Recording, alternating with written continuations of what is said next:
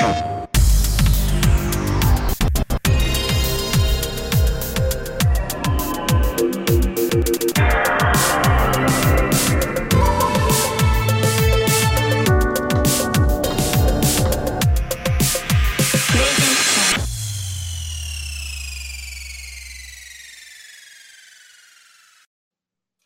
up, everybody? Welcome to PS I Love You XOXO episode 31. I'm one of your hosts, Greg Miller, alongside the new face of video games, Blessing Adeoye. This show has a great theme song. It does. You know what I mean? I really Some like people would say it's the best part of the show. Oh, yeah. I'm one of those people. I think I said that the last time I listened back to an episode. I was like, man, I really like the first this thing. You go and look at the YouTube numbers and metrics, and you see that it's like peaking currents, and then the show it starts. And after 15 seconds, just like cuts. Boom, and it's like, whoa, what happened? How are you, Blessing? I'm doing pretty good. I just had a bagel sandwich. It had salmon. It had cucumber. It had tomato. It had cream cheese. I think that was it. I think that might have been it. It was very good. Bagel. Yeah, it was a plain bagel. Yeah. And then how shocked were you? Of course, ladies and gentlemen, for the first time ever, if you go to patreon.com/kindoffunnygames, you can see the pre-show to this because the show wasn't built due to breaking news. So we had to build it in front of everybody. And we also all learned that Blessing eats like a duck. I do eat like a duck. You put the food in there and then you do this like, oh. Then I tilt my head up and I'm like, all right. Like it was scary. Like flip the food into my mouth. I didn't like it. Exactly. You're helping it down. You need gravity's help to get all the food down, which is interesting. Exactly. It's just a fun way to eat. Like, why don't we all eat that way? I feel like I might choke. I'm looking around. I just did a glance around the house for anything to eat to try to eat it that way. You know what I mean? Like, because you're not. That makes it look like you're tossing it, like you're doing like you're hacky sacking in your mouth. I mean, I kind of do it though. I mean, I kind of toss it a little bit. You were definitely biting below the camera. Oh, I'm sorry. I'm eating ice cream. You were going like this to bite, so no one would see, and then you chew a little, and then you'd be like, you know. That is actually. I added the noises. You couldn't hear the noises, but like I heard. I heard the noises from your house. You know. Oh, okay, yeah. I don't know where that started. I don't know why I started. I don't know why I was eating that way. I don't even know if I regularly eat that way. Like it might be a thing that I do that I've just never realized. Well, we'll keep an eye on it. We'll start for the show from now on. You have to eat something and we have to watch you and we'll see what's up. Yes. The Blessings food monitor. I'm down with it. Kevin, before we go any further in the show, what kind of ice cream are you eating? What flavor? It's that Talenti Gelato double dark chocolate. No, I didn't turn on that. Oh, man. Double dark. Oh, you can't see it because my auto. It's chromed out. Huh. Talenti. I haven't heard of that brand. Is it good? Really? They sell them like Targets and Walgreens. Well, yeah, it's click great. on it. Maybe. Let me see it closer. It's its logo. Yeah, it's not like glass. Or not glass. Yeah, it's plastic. Yeah. Its logo, which I didn't know before until this moment, is a black dot with a spoon in the middle of it. And I can get behind that. Right. That's the kind of logo I like. Yeah, sure. Okay. Ladies and gentlemen, this is PS I Love You XOXO. It's your PlayStation podcast. Each and every week, Blessing and I come together to bullshit about PlayStation, talk about the news, and ask interesting questions. If you like that, you are required by law to go to patreon.com/kindoffunnygames. Toss us a few bucks. You can get each and every episode ad-free. You can get it with the exclusive post show we do. You can watch it live, like Norman is, like Bangarang 3000 is, like the Lou is, like Demetrius Newell is. You have so many perks. You get to write in and be part of the show. And I said it before in the pre-show while I was assembling it. I will say it again and keep pounding on my calf. Ladies and gentlemen, thank you for being the best, most responsive audience I've ever worked with. Today, at 10:30, 11 o'clock, I sent out a question. They're like, hey, all this stuff's happening. We want to know if you think PlayStation's anti-consumer. And so many, not only responses, thoughtful responses. A few of you were just bums and said yes or no. But most of you were like, hey, here's my reasoning behind it. We'll get into all that later, and we thank you for it. Remember, if you have no bucks to toss our way, it's no big deal. You can catch each and every episode of PS I Love You XOXO over on youtube.com/kindoffunnygames. It posts each and every Tuesday, 6 a.m., unless there's some kind of crazy embargo we're trying to make. You can also get on roosterteeth.com and listen on podcast services around the globe each and every week. No matter where you get it, please consider liking, subscribing, sharing, yell it out your car window. If you're on one platform, go to the other platform and take care of liking it over there. And then log into your grandmother's account and be like, hey, Now you follow all the YouTube channels, and she'll be like, "What?" And you're just like, "That's how it is." What? You don't have to legally go to Patreon and do this. Teeth? You don't have to do that with your grandma's What's stuff. a Rooster Teeth? Don't even worry about the Rooster Teeth part of it, all right? That I just say out of convenience for any of these Rooster Teeth dorks who are over there watching. I want them to feel included. YouTube podcast, you know what I mean? Rooster Teeth, whatever. I'm not worried. They got a thing over there called Rooster Teeth TV, and I didn't know it existed until I was on it. Legit, I was Wait, it's doing a program?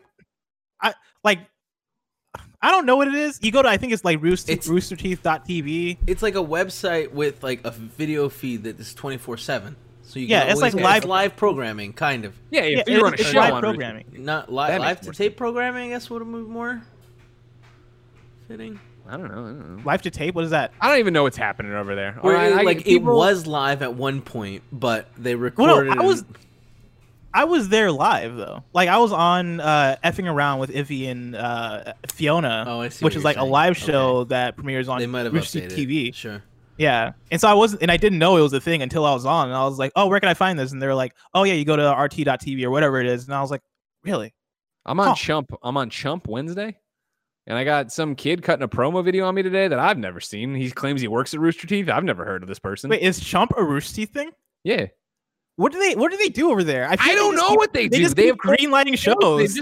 Really, people walk out of the plane in Austin. They're like, "Here's a show," and then they're hosting it and they're yelling at me on Twitter. I don't know what the fuck's going on over there. Like every time I look at Rooster Teeth, it's like, "Here's a new greenlit show." Yes. The other guy, the other Jeff. Then they had, and that was it. We had a cast of characters you could get behind. Now I got Barb over there, yakking at me all the time. Got John Reisner over there, yakking at me all the time. Whatever happened. Fiona Nova over there. Yakking all the time. Alfredo Diaz, yakking all the time. Exactly. I've had enough with the yakking. You know what I mean? I digress. Enough of that. Housekeeping for you. As usual, it's a big week over here at PS I Love You / Kind of Funny. We're reacting live to PlayStation's State of Play Thursday at 1 p.m. Pacific time. And we're streaming the Avengers beta on Friday at 2 p.m. Pacific. Both of those are happening. You can catch them live, twitch.tv / Kind of Funny Games, or later, youtube.com / Kind of Funny Games. Tim Geddes, earlier today in a conversation in a meeting, made it seem like maybe the Avengers beta is going to get moved around because he's excited for that dang old Fast and Furious game. If that's actually happening, I don't know what's happening, but there's content happening out there, so be excited for that. You should be like our Patreon producers, Mohammed, aka Momo, Julian the gluten-free gamer, Skin Tight Salmon, Jeffrey Long, and Sancho West, and James Hastings. They went over to patreon.com / Kind of Funny Games, kicked a few bucks our way, and now get their names read for the entire month. And then our sponsor this week is PS I Love You XOXO. What the fuck, people? Whoa. But I'll tell you about that later. For now, let's begin with this week's X's and O's. Greg, I have just one question for you for our topic of the show. Sure. Is PlayStation anti-consumer? This is a question that you actually brought up this morning due to news that was coming out. I have two exhibits to point to. Exhibit A and Exhibit B. Exhibit A and Exhibit B. Exhibit A. Spider-Man is coming to Marvel's Avengers on PlayStation. This was tweeted this morning by the @PlayStation account on Twitter. They tweeted out, "Your friendly neighborhood Spider-Man comes to Marvel's Avengers exclusively on PlayStation. Crystal Dynamics offers early details on its own unique take on the post-launch hero." They then link to the PlayStation blog to where they talk about, they give all sorts of details. A lot of like waxing poetic about how much. Did they give all sorts of details, or did they literally take one sentence that should have been, or I guess two sentences? Spider-Man is coming to Avengers 2021 exclusively on PlayStation. That they took and just stretched for as long as they could. I appreciate it. I know the game. So much of it was, hey, we love Spider-Man. And it was that for a lot of paragraphs, which was kind of hard for me to kind of search my way through during KFGD this morning as it was breaking. But the last few paragraphs gives us some context, though. And so they write here on the PS blog, when Spider-Man comes to our stables of heroes, we'll be marking his with an in-game event that will introduce him to the wider world of Marvel's Avengers. The event is comprised of a series of unique challenges for the hero to take on, testing his abilities and yielding some exciting results. And like the rest of the heroes in Marvel's Avengers, will offer multiple cosmetic outfits and gameplay experience options, so you can make your own vision of the wall crawler a reality. It's never been a better time to be a Spider fan. The team at Crystal Dynamics, along with our partners, are overjoyed that we get to be a part of this hero's gaming journey.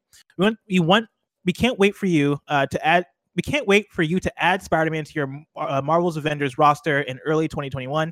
And as we've promised before, he'll be available at no additional cost to owners to the base game, exclusively on PlayStation. And they go on and they say, thank you. Hope you enjoy Marvel's Avengers, blah, blah, blah. Game launches on PS4 September 4th and PS5 later this holiday. So that's Exhibit A. A lot of people were angry about this, which we'll get to in a second. Exhibit B, more news that kind of came out. I think it was either this morning or last night, but over the weekend, let's say. PlayStation 5. Well, let me back up. The PlayStation blog put out a blog post talking about PlayStation 5 and specifically answering questions on the compatibility of PS4 peripherals and accessories with the PlayStation 5. And so they talk about quite a few different things, but the big one I want to pull forward is they asked the question, will DualShock 4 work with PS5 games? To which the response to the PlayStation blog is this: no, we believe that PS5 games should take advantage of the new capabilities and features we're bringing to the platform, including the features of the DualSense wireless controller. Gregory. Exhibit A and B, ladies and gentlemen. Now, that's Exhibit A and B. A small town pizza lawyer, but Blessing Adeoye Jr. is PlayStation anti-consumer. How do you define anti-consumer? You define it for me. I asked you the question. Don't try to turn it around. Question can't be a question. Kevin, tell him. I wasn't listening. What's up? Thank you, Kevin. Thank you, Kevin. I mean, I think all of this makes sense. I'm not one of the people that is mad about the Spider-Man information. I think I look at this in the same vein as I look at pretty much any exclusive, right? Like, it is PlayStation trying to sell their platform. It is PlayStation trying to sell copies on the PS4, on the PS5. And so I think in comparison to Xbox and what they're doing on their side, as far as you look at Xbox Game Pass and how consumer friendly that is, and how what a great deal that is. You look at quite a few things that are going on the Xbox side, and you compare it to this, right? Compare it to the way PlayStation talks about generations and believing in generations, and that being the case for why we're going to have games that are exclusive for the PS5, because that is a thing they believe in, because they want to sell you on the hardware. They want to sell you on forward-looking experiences. They want to sell you on X, Y, and Z. Again, I think this lines up with the PlayStation we've seen over the years, and I like whether or not it's anti-consumer. I think it makes sense. Like, that's how this works, right? That's how competition works. These are two companies going at it, and like that's kind of the reality of it. And so from the Spider-Man thing, I think that makes sense. From the controller thing, I think that also makes sense from the sense of we want to sell hardware, we want to sell you controllers. The DualSense is a different controller than the DualShock 4. And does it have to be a different controller? Did they have to make these improvements? Are the improvements in the DualSense even arbitrary things to allow them to call it a different thing, and allow them to sell a new piece of hardware in this controller? Maybe, but like that's how things have been. That's how this has kind of been forever. And so again, I'm not necessarily mad at it. I feel like all this is to be expected. Let me be the first on this YouTube video to leave the comment, you corporate apologist. All right. You Sony pony listen in USP's pocket. All I know is that whoever paid me the best last is who I sided with. No, I'm just kidding. Only person that pays me is Greg Miller. Thank you. And that's why you side with me every time. And you just go, even when it's a terrible point, you're like, I can see that. Merriam-Webster's dictionary defines anti-consumer as not favorable to consumers, improperly favoring the interests of businesses over the interests of consumers. I think you bring up an interesting point that, of course, many of you wrote in about, but I'm going to go to Tom Hopkins who wrote into patreon.com/kindoffunnygames in response to whether PlayStation is anti-consumer or not. I don't think they are. But I think the sentiment that they are is becoming more prevalent due to how pro-consumer Xbox has been over the last couple of years. Keeping Spidey exclusive to the PlayStation platform is a smart business move. It will persuade more players to pick up the PS4 version and even gives the marketing boost we're seeing today. The lack of DualShock 4 compatibility for PlayStation 5 games is in line with their PS5 messaging of next-gen being next-gen, bringing the medium forward and providing new experiences. I don't think that's anti-consumer. It's just the opposite of how Xbox is acting. Bringing every exclusive to Game Pass, including live in one package, making Xbox a family rather than a system, and potentially making online play free are going above and beyond for the consumer. Not only affecting their own image, but having a knock-on effect on PlayStation's too. And I think Tom doesn't even toss it in there because, again, I think Xbox is making so many pro consumer moves. The fact that, yeah, your controllers will work. Your Xbox One controllers will work with your Xbox Series X. Granted, you don't have that share button or whatever, right? But you are getting the same functionality out of it. I think that is the thing that's happening right now, is that, and this is such an interesting question because it's something we would have never thought about when I was at IGN in 2010, you know what I mean? If you're at these, like when we were doing exclusives left and right and all this other stuff, it's the fact that Xbox and PlayStation, and we've said it for a while, but I think is so clear now, are just doing two different things. And I think for the longest time with Xbox, their strategy, their marching orders, the tune they were humming, I sat here and so many of us sat here and like, oh, they're making all these pro consumer moves. And it's because they have to. It's the Xbox One life cycle. They've lost on these exclusives. Their exclusives aren't as many as PlayStation. They aren't as received as positively as PlayStation. So to, try to put a Band-Aid over that wound, you're saying, here is Game Pass. Here's this amazing deal on games. Here is xCloud. Here is all these things. Then even for Series X and the lead up to, and what we've heard, you're like, okay, cool. Yeah, it's one system. But coming off that Xbox showcase where it was like, hey, we're not here to sell you the Series X. We're here to sell you Game Pass. We're here to talk about what our strategy is going forward. It has been such a pro-consumer move that you do look at PlayStation. And again, I know this is mincing words probably. I don't think PlayStation's anti-consumer. I think they're pro-money. And I think arguably maybe that's the same thing for a lot of people. But PlayStation is playing the same game they've been playing since the PlayStation 1. And it is that, hey, we're going to make these exclusive agreements. And you have Phil Spencer coming out, months ago now, probably even years ago, and being like, exclusives are dumb and bad for the industry, right? And you can make the argument, of course, he's saying that, because he doesn't have Spider-Man. And I don't even mean this Spider-Man. I mean Insomniac Spider-Man. Mm-hmm. He doesn't have Bloodborne. He doesn't have these games that are runaway successes in terms of fan base. And granted, Bloodborne didn't sell as much as Spider-Man, but you understand the argument I'm making. Of course, that's the argument you'd make when you lose, right? It's the same thing of like, if me and Blessing wanted to get into an argument about anything, trophies, right? And it was that I have a higher level than him, but he's got more golds than me. And then what actually matters more? I would say level, he would say golds, and that would be the argument, right? Mm-hmm. Like, it's when you want to mince it and how you want to get down to it. Both Xbox and PlayStation are running off in their own directions and declaring that that's what next generation is. Xbox saying there is no generation, we're a platform and you should have all your stuff everywhere for no additional cost. And PlayStation saying, no, we've done this 5 fucking times and this is how it is that you get a new controller, you buy new accessories, whereas Xbox is saying the exact opposite of it. And it's fascinating because, again, I think Xbox makes those moves because I do believe they think it's right, but they also make those moves so that people are more akin to want to be in with Xbox and do things with Xbox. However, today with this Spider-Man news, I saw tons of people upset in the comments, tons of people upset on Twitter, but I also saw tons of my friends on Twitter going, well, I was going to play it on PC, but now I'm playing it here. I was going to play it on Xbox, but Spider-Man's there. I'm going with Spider-Man. I'm going with PlayStation. And that is the loud and clear message PlayStation wants you to take away from the news today. Yeah, and I understand people upset from the side of, I was going to get this game on Xbox for X, Y, and Z, or I just have an Xbox, or I just play on PC, and I'm not getting this character that is going to be huge for the game, right? Spider-Man, again, is the most prolific Marvel character. He's the most popular Marvel character. He's the premier Marvel character. And so to get that character in this game that is, the premier, I guess, Marvel game of the year, right? Like, this is the Marvel game that is going to carry forward. This is a platform. They're launching their own platform, right? This is a whole platform. To be getting Spider-Man on PlayStation and not on the Xbox side, I understand how that feels like a blow. I think that's more of a conversation as far as what Marvel's Avengers is doing as opposed to PlayStation, right? Because I feel like the buck kind of stops here, or like this is more a question of, for me, like, all right, so how involved is Spider-Man in the story? Like, because if we're getting two separate, if we're having a version without Spider-Man and a version with Spider-Man, does that mean he's just not going to have involvement in the main story? Does that mean he's not a core character? Does that mean he's just a side character? Like, how does that affect things in that way? How does that then affect crossplay? Like, you called in to Kind of Funny Games Daily this morning when we were talking about this as a news story, and yeah, like, how does that work for this game? What is the future? What is the future of that? And I feel like it is more.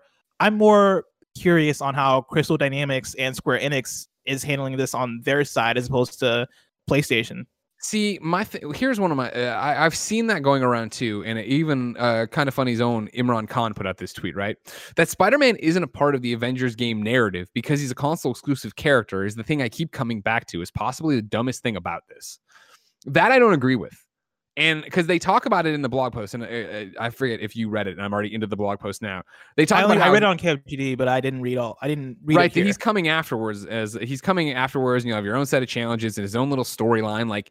For me personally, even with Hawkeye, right, who's launching after the launch of Avengers, I don't want those characters retroactively installed into the Avengers narrative. Going forward, like that's, I think, the perhaps misunderstanding about, well, and granted, it's not explained super well, but I mean, if we're into 2021 when Spider-Man drops, right, the first half of 2021, I'm going to be well through the storyline of whatever Avengers is. I will have rolled credits on that. Granted, I'll still be doing the Warzone missions and holodecks and all the VR stuff, right? Harm rooms. Yeah. I'll be doing that. But with Hawkeye, with Spider-Man, whoever the next villain is, whoever the next hero is, I should say, I want them to have their own stories. I want them to have their own reasons. I want this to be building into another big storyline, right? Like this has to be like, for this to work, like Destiny, IMO, like you have to be giving us new content and explaining the content when you drop it in cool ways. I don't want it to be that they shoehorn Spider-Man back into the original storyline because that's not even how Avengers is supposed to work, right? I guess the argument would be, but I don't know how they're going to tackle that. I guess. Yeah, I guess when they drop new free characters into the game and you pick it up in 2021 or 2022, knock on wood that it's still going and it's cool. When you get to where you can choose any hero, can you choose the free ones or do they not unlock until credits roll, which would make more sense, I think, for me. I imagine the way I would picture it, and I guess this is a thing that they just got to elaborate on more, right? When Hawkeye comes out, I imagine that'll come with maybe like a small Hawkeye story or like a tiny Hawkeye expansion that'll give that character his own backstory, his own context to why he's now a part of this world. I imagine you do the same thing for Spider-Man, but I think that then begs the question of, what does the game look like going forward after that? Like, are these new characters involved in future? Like, if there's a big, let's say the Destiny Taken king of Avengers, right? Like, does Spider-Man just not have a core role in whatever the year 2 expansion is because he's just available on PlayStation? Like, what does that look like in the future? Because this game. Sorry, go for it. Please. No, please. Well, I was going to say, this game strikes me as a game that is going to build as a platform over time. This game, and they've talked about it like that, but it very much strikes me as like, hey, what you're getting right now is base level. You're going to get a story. You're going to get all this stuff, but year 2, year 3, you're probably going to be getting big expansions that are probably going to be adding like new villains and new stories, and like maybe you'll see Ultron, maybe you'll see Thanos and characters like that. Like, I imagine that's the direction you're gonna see this game go. So from the blog, right, it talks about, and this is more to argue Imran's thing, but I don't want to get to your thing, and not even argue. I just don't think I like this idea. He'll be making his debut in an in-game event that introduces him to the wider world of Avengers. The event is comprised of a series of unique challenges for the hero to take on, testing his abilities and yielding some exciting results. Right, like that actually kind of sounds it's an in-game event, right? If there's an in-game event that's like Spider-Man's been blinked into the world and it's just that we're at the war table and it's like, oh, this thing popped up and we gotta go check it out. And you go check it out and Spider-Man's there and it's like, oh my God, I'm here. And like, okay, cool. Now you're with me. Like, that's all I'm looking for. And then for the argument of like, well, what happens when year 2 content drops and he can be involved in that? I think that is where what the future of Avengers will be drastically different than what the release of Avengers will be. I think when you start dropping year 2 content and it is Thanos is attacking, right? And we have to do this. That's when you need to have the ability for whoever the characters you cast people in that in the same way I think they've cast Kamala Khan as the single player story, protagonist.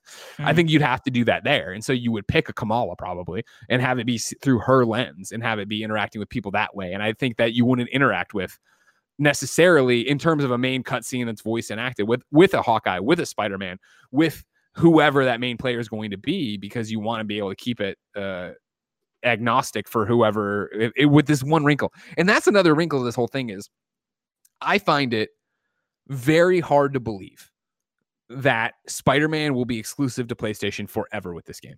I was thinking about that too. It's when I called in that, and I granted that I know you can throw it back in my face right now, right? Because I know people love to take the words of a promotional blog and throw it right at me whenever I say something. But right, thank you for your time, and I hope you enjoy playing Marvel's Avengers when it launches on PS4 on September 4th, 2020, with holiday to come later. That wasn't the part I wanted to read. I wanted to read the exclusivity part, and I fucked it up. There it is. Okay, sorry.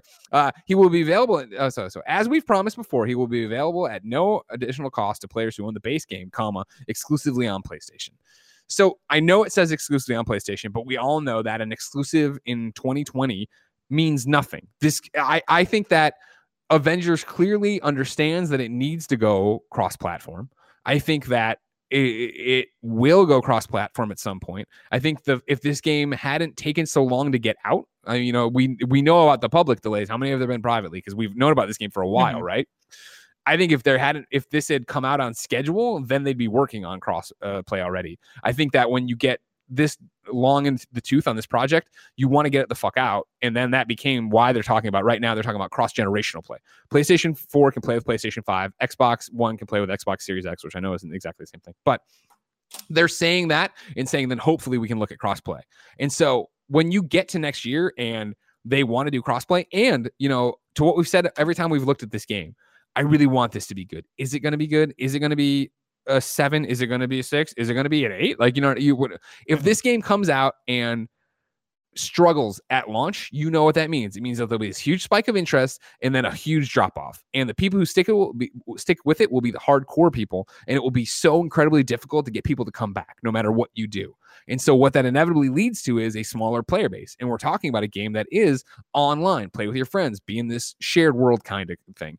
If that's the case, if everybody's fractured and they're only playing in their own groups, you want them playing together in one pool as fast as possible so that you have more people to play with and matchmake with and get going.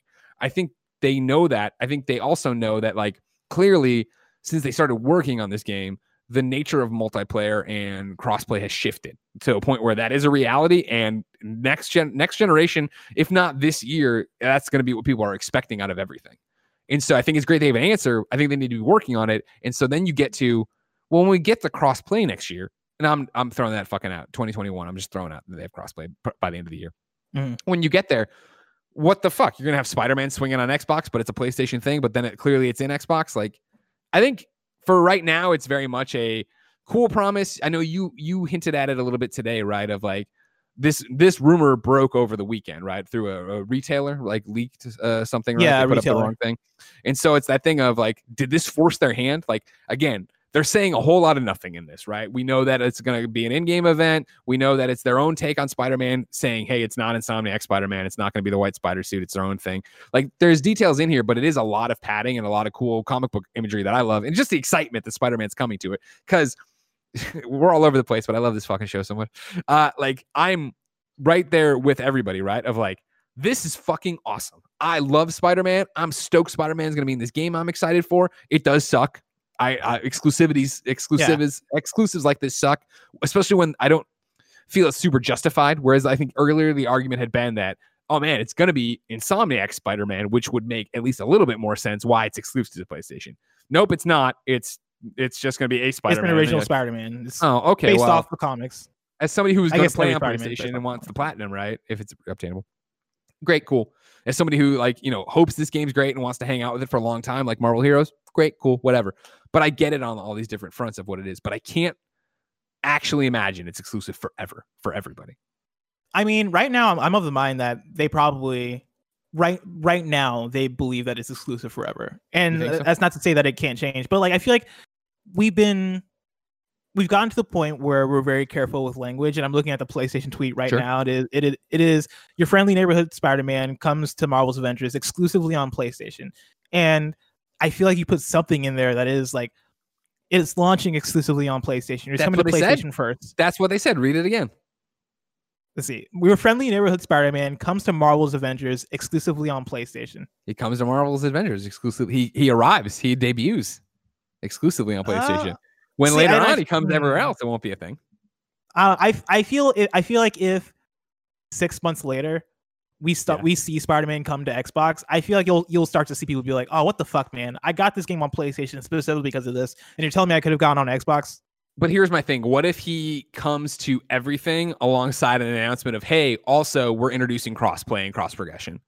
So walls are coming down. So if you did come to PlayStation specifically to play and get Spider-Man and you've had a fun time with them for 6 months, awesome. Now you can take your character to Xbox and play with your friends over there, or vice versa, or whatever the hell you want. And I guess that would make sense. That would make a lot of sense. I think that's what they're building to, hopefully, knock on wood. Or again, back to what we were talking about originally with the question, is PlayStation anti-consumer? It could just be that, no, that's never happening. We fucking paid straight up for fucking Spider-Man and we have Spider-Man forever. And again, it gets so hairy, I guess, because I still say that that's pro money and not anti-consumer. And plenty of people, I'm sure, will argue with me that that pro money is the definition of anti-consumer. My counter to that would be, no, it's pro PlayStation. It's pro the PlayStation audience. It's PlayStation wanting to add value to this console people already own and make them go, oh, well, it doesn't matter because I was going to play it there anyway. Yes, it is 100% what I was talking about earlier. I saw Paris say, oh, well, I love Spider-Man. I was going to play on PC. I'll follow him to PlayStation 4. That is also what they want. But they also want to make sure that there is no argument in any PlayStation owner's mind of where they're going to play this game. So, why not add more value to the game you were already going to get? And again, I get the counter argument. I do think it sucks. I wish it was everywhere, but it's business too, to an extent. And it is them competing is the thing. We've been talking a lot this year about PlayStation versus Xbox and how this time, way more so than previous times, it is not a direct competition. Xbox is marching to the beat of their own drum. PlayStation is doing the PlayStation thing that we've seen them do. And I think both companies are going to have success doing that, right? It's not a 1-for-1 comparison in how they're operating anymore. That said, they are still in competition, right? As far as them being businesses, as far as them, trying to get people into their ecosystem, as far as them, trying to gain mind share and sell boxes and sell games and sell copies of games on their console, it's still competition, and to some extent it will probably always be a competition, especially when it comes to software sales. And I don't think it's inherently anti-consumer to be competitive, to be a competitive business. I understand the argument that PlayStation theoretically taking something away from the other audience.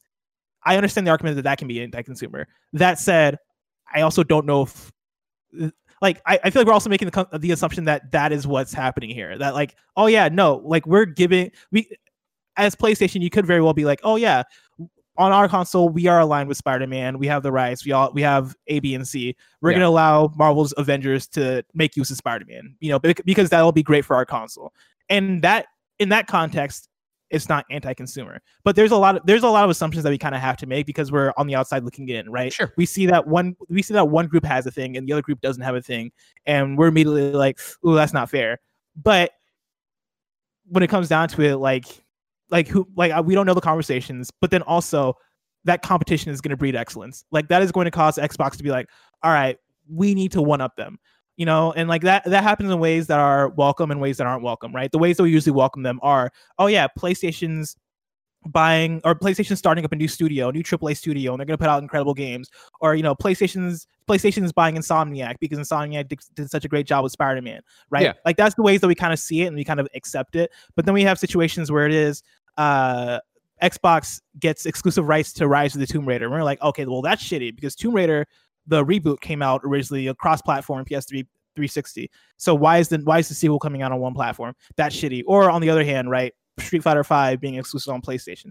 We see situations like that, and it feels like they are taking things away from a certain audience. And I understand how from that perspective that feels anti-consumer. And that's exactly, and that's back to it, right, of being anti-consumer, not favorable to consumers, right? I think it's anti-Xbox consumer, anti-PC consumer, right? Pro PlayStation consumer. And again, I know that I totally get the counter argument of that. No, well, they're forcing people into this situation, right? They're doing all this stuff. But just because Phil Spencer throws up his hands and goes, I don't want to compete this way, doesn't mean PlayStation has to follow suit, right? In PlayStation, to their shareholders, to their company, and to some extent their audience, right? They want to make sure that they are fucking unrivaled this next generation. They want to make sure they continue this unabashed success of the PlayStation 4 throughout. So I think them being anti-Xbox consumer and then Xbox being pro gamer, period. Like I always talk about this, right? Where, you know, even if you don't want to own an Xbox next time around, when xCloud drops with Xbox Game Pass Ultimate next month, right? From here on out, it just doesn't matter. If there's a great Xbox exclusive, then for that 1 month, pay for it and play it on xCloud, on your phone, on your computer, on whatever, you know, like that's how they've set their system up, which is a fucking awesome move and an awesome experience for everybody, and hopefully gets people to go buy that. But like, again, make no bones about it, they pivoted to being pro consumer, pro gamer all across all platforms because they needed to make up ground against PlayStation. And so now it's one of those, now it is a literal, we always talk about, you know, people being full of hot air on the internet, right? And not ever living up to their word, right? For everybody who's been out of shape about this, were they going to play Avengers already? And is this move enough of an annoyance for them who are mad about it to go, fuck you, I'm playing on an Xbox now. I won't do this. I won't play ball with you. I will buy it over there. You know, I just don't, I think it's actually, from what we're actually seeing, most people I'm seeing are saying either that they, all right, fine, no, I shouldn't say that. The very small amount of people I'm seeing are saying, well, I'll go play it whatever, I'll follow. I don't have the game yet. I have no vested anything yet. I'll play it on PlayStation 4 instead, right? And then plenty of people are being like, this fucking sucks, but also this game looks like ass. I was never going to play it. It's like, well, yeah. How much does your opinion in the matter count then? Because PlayStation is just looking for the dollars from it. Yeah, to the argument of that I'm making of like competition breeds excellence, right? We look at this whole conversation kind of sparked from the Xbox side, how they've been making such pro-consumer decisions. When you look at, okay, yeah, you can use your Xbox controller on whatever system, right? Your Xbox One controller on the Xbox Series X, for example. You can do that. You have Game Pass, which is the best deal in gaming, right? You have xCloud. You have a bunch of things that are leaning toward being very pro-consumer, and that is the vision that Xbox has going forward right now. That is all stuff that is all a result of competition breeding excellence, right? That is the result of PlayStation, and this is gonna make me sound like I'm taking the side of, I'm waving the PlayStation flag, which I don't mean to, but like that is a result of PlayStation beating Xbox's ass in 2013, right? Toward the launch of the PS4 and Xbox One. If the PS4 wasn't the success that it was, especially compared to the Xbox, that doesn't lend Xbox to move the needle and figure out how to make big decisions to change the way they're doing things to try and gain ground, right? Yeah, Xbox Game Pass right now, if Xbox Game Pass is a big enough success and what they're doing with their platform is a big enough success for PlayStation to look over and be like, oh wow, they're making a ton of money off this, and oh wow, they are making our audience get angry, or oh wow, like they're doing X, Y, and Z. Like PlayStation is going to make moves that are going to be good for the audience. Like it is a back and forth situation, and even Nintendo's involved in this. And think about it this way too: like again, Xbox got hungry and I'd say crazy in a good way, right? And started making non-video game industry moves up until this point. Again, because they needed to compete and they couldn't compete with games, so they're competing with services, and they're going to be the best place to play, right? I think you look over across the aisle at what PlayStation's doing, and it's what you're talking about, competition breeding excellence, right? And challenging each other. The fact that Xbox is trying to make up ground with all this Xbox Game Pass, we keep looking at PlayStation and going, well, what does this mean for PlayStation now? What does this mean for PlayStation Plus? How do they respond to this, or do they respond? And once they see Xbox have enough heat on them, they will for sure. But in that argument right now, PlayStation would still come out, if there was an E3, right? And this had happened before then, or if they were going to do another press conference, they would come out and be like, pounding their chest that like this Spider-Man thing is good for PlayStation gamers, because it is. Like if you are as somebody who was already going to buy it on PlayStation, who was already stoked to play it on PlayStation, not to mention, even though we were like, oh man, did this leak earlier or whatever, this is calculated fucking marketing. Because remember, of course, Monday this is dropping. Hey, Spider-Man is coming exclusively to PlayStation. And guess what? If you want to play Avengers come Friday, you can only play Avengers if you pre-ordered it on PlayStation.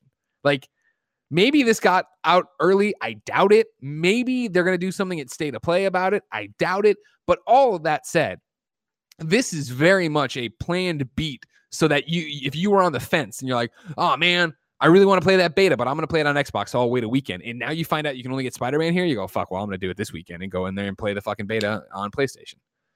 Like this is PlayStation trying to, it's weird. Xbox, I feel like, is trying to make a play for all gamers because they want you to come play on Xbox, because they need people to come play on Xbox. And PlayStation is very much like, we're going to do stuff for PlayStation players, and we're going to make sure that nobody else gets this stuff. And then how that shakes out depends on who you are. Like Steve Saylor, the blind gamer, who wrote into patreon.com/kindoffunnygames and says, "Hey, Greg and Bless, in response to your question, is PlayStation anti-consumer? As far as I am concerned, yes.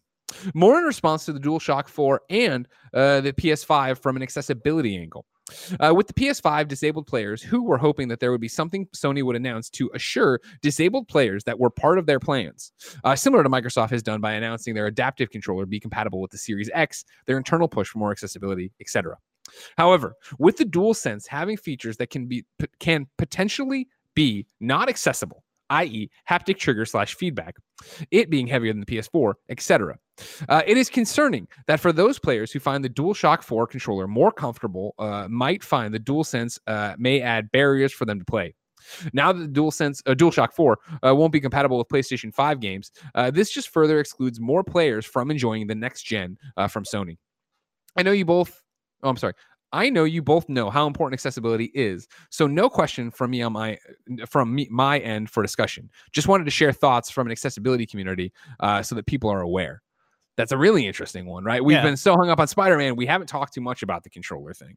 And I think that's obviously a big part of this equation today coming out of what is and isn't going to work with it, right? And so that PlayStation 5 games won't support the DualShock 4. However, PlayStation 4 games on PS5 will support the DualShock 4.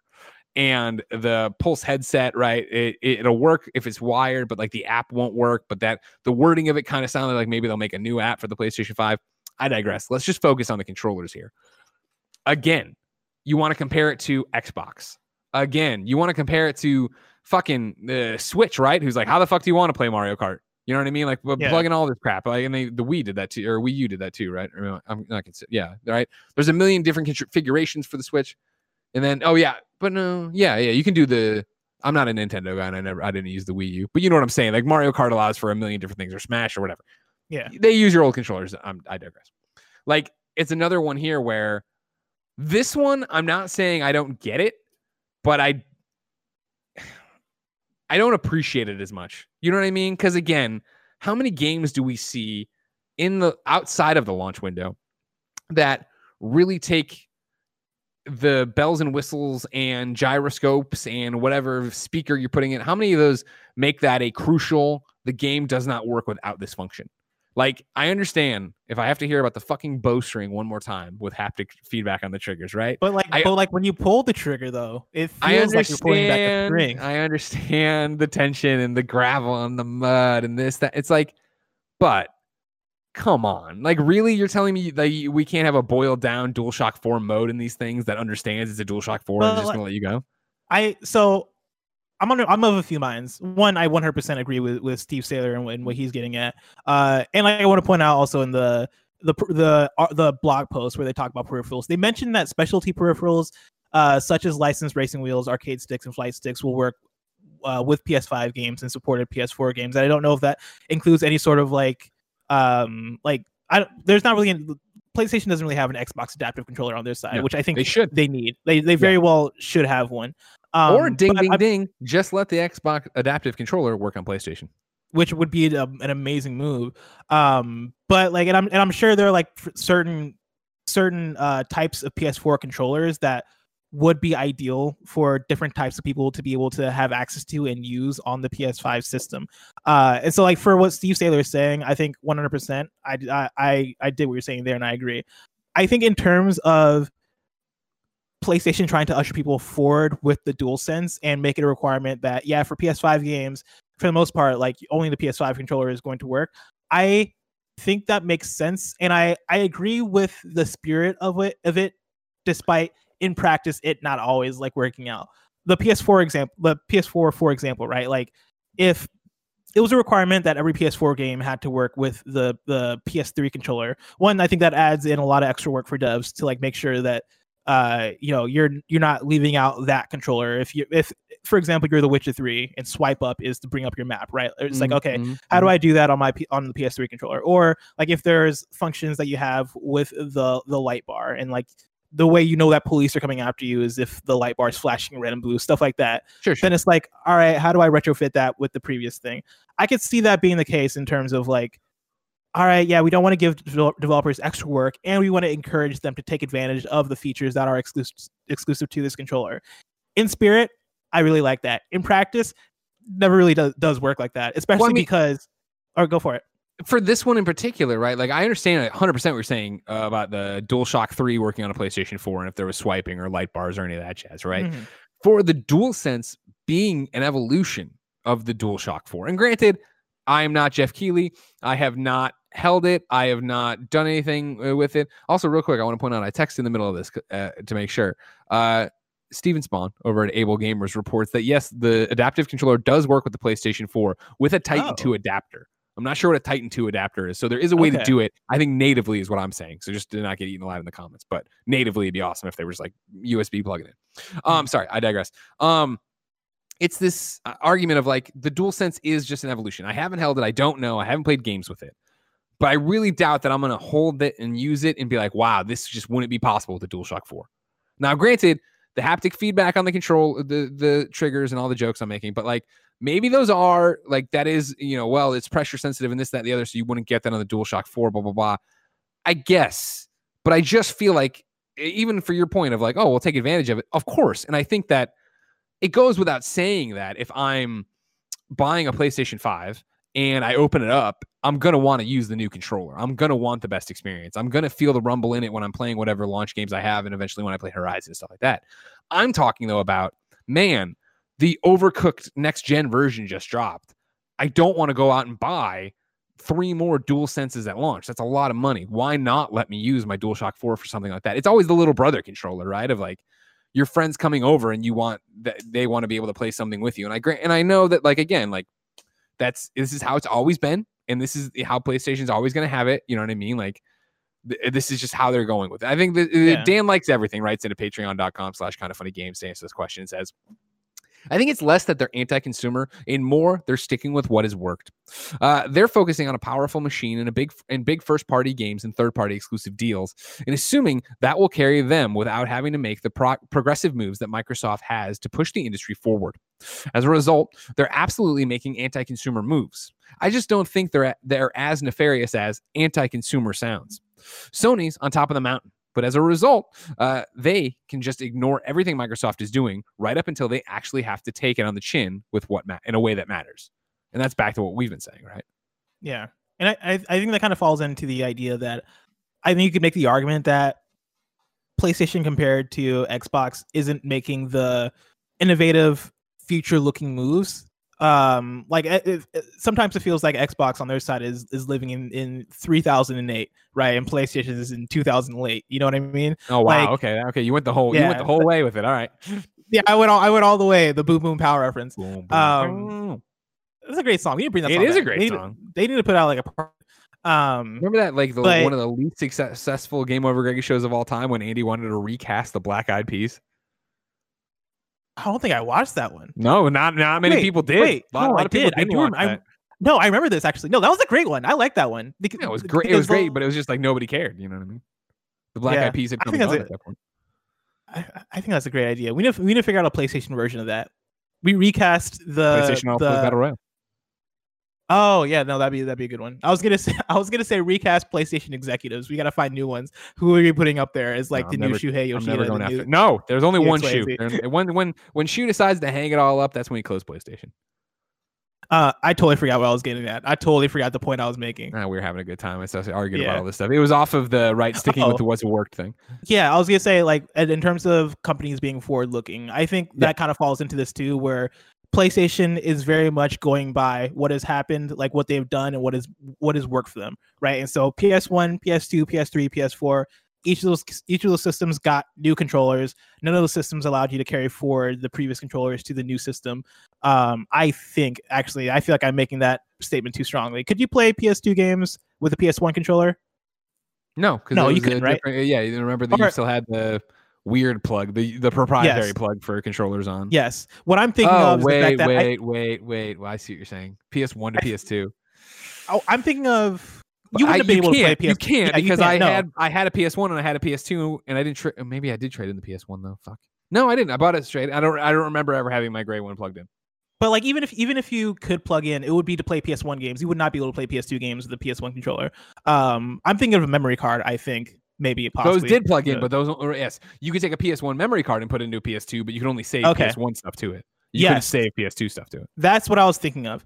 But yeah, so you've not been able to do that historically with PlayStation, and so I think this is very much a thing of like, if it ain't broke, don't fix it, right? Like if it's been working for us in terms of carrying forward a new system, in terms of us selling hardware, because like that's a big factor into this too. The fact that they want to be able to sell DualSense controllers, that's going to be a lot of money for them, getting people to buy into that.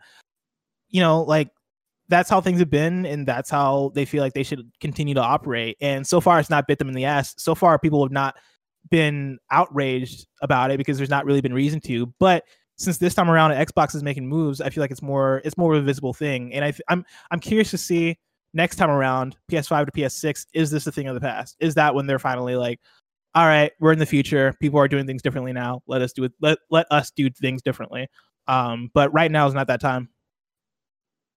No, it's interesting. It's just such a weird intersection of two companies, one being very traditional and one being very modern.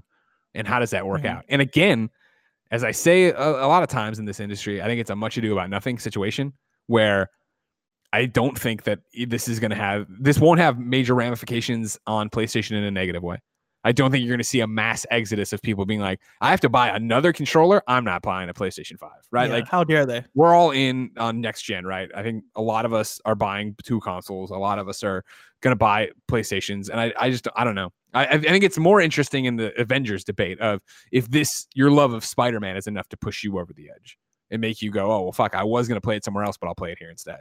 I mean, it's the same thing with Deathloop and Ghostwire Tokyo, right? Like those kind of factor into this conversation because those games were announced at Bethesda's E3 last year, I want to say.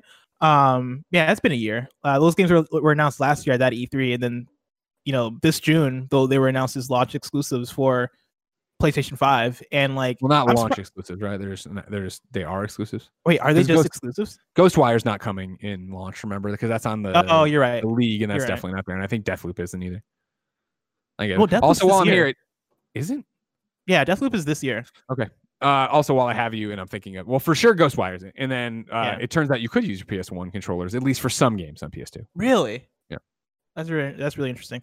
But like when Ghostwire Tokyo comes out, and this might be a thing for me to look up because there are a lot of games that are announced during that June thing. But when it comes out, though, it's gonna be exclusive to PlayStation at first, right? Before it comes to Xbox. Yes. I mean, it's definitely exclusive. I can't remember if they said it's a console launcher, if it's just exclusive now. Let's see what I got for you here. Yeah, I want to know because I feel like that should have caused more of an uproar because that is directly analogous to the Tomb Raider thing, almost, or maybe not directly analogous, but that's somewhat analogous. Yeah. Right now, it's just PlayStation 5 Windows. Interesting. Game is set to be But then for me, it all comes back to competition and business, and I don't know.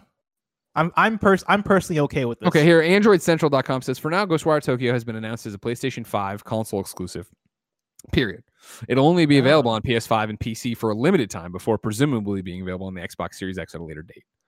Okay. But that's just where you're getting that information. You know what I mean?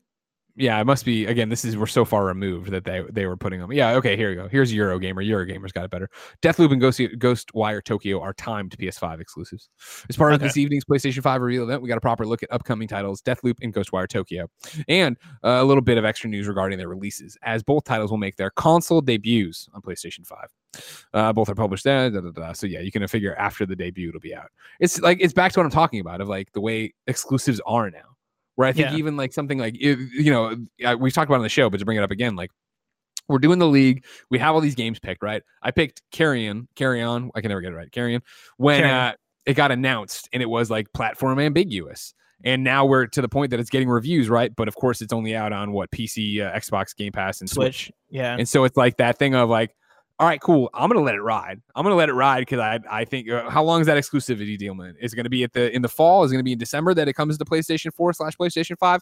I'm going to let that ride on out. And either we get to the end of the year and I'm fucked and we have to manually subtract the points, or I'm right and I get those points. But That's how little I believe in exclusivity anymore in terms of how it. That's a fair point. Like Hellblade and or even a better example, I think would be Inside. Inside came out on Xbox and then came out on PlayStation like a month later. Yeah, and it was after Limbo was the opposite, right? Where Limbo came to Xbox as an exclusive and was exclusive forever, and then finally came to PlayStation. And I'm sure they saw such awesome sales on it that they were like, fuck this, we're never doing this again, let alone the fact that Xbox was in a different position by the time we got to that part of the war of PlayStation 4 versus Xbox One. But yeah, like I think exclusives are a deal, and like they're a part of people trying to fund their games and keep things going, and especially for indies, not maybe so much for Square Enix and Marvel, but it is a way to, pad this and make this game more successful, and again to make up probably money that you lost by delays or whatever and all these different things. And so I don't buy that Spider-Man is going to be exclusive forever.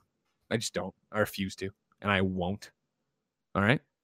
Let me see if there's any. Like I said, so many good responses. We brought in this one comes from Pargat Singh, who says, "Is it anti-consumer to make your console better?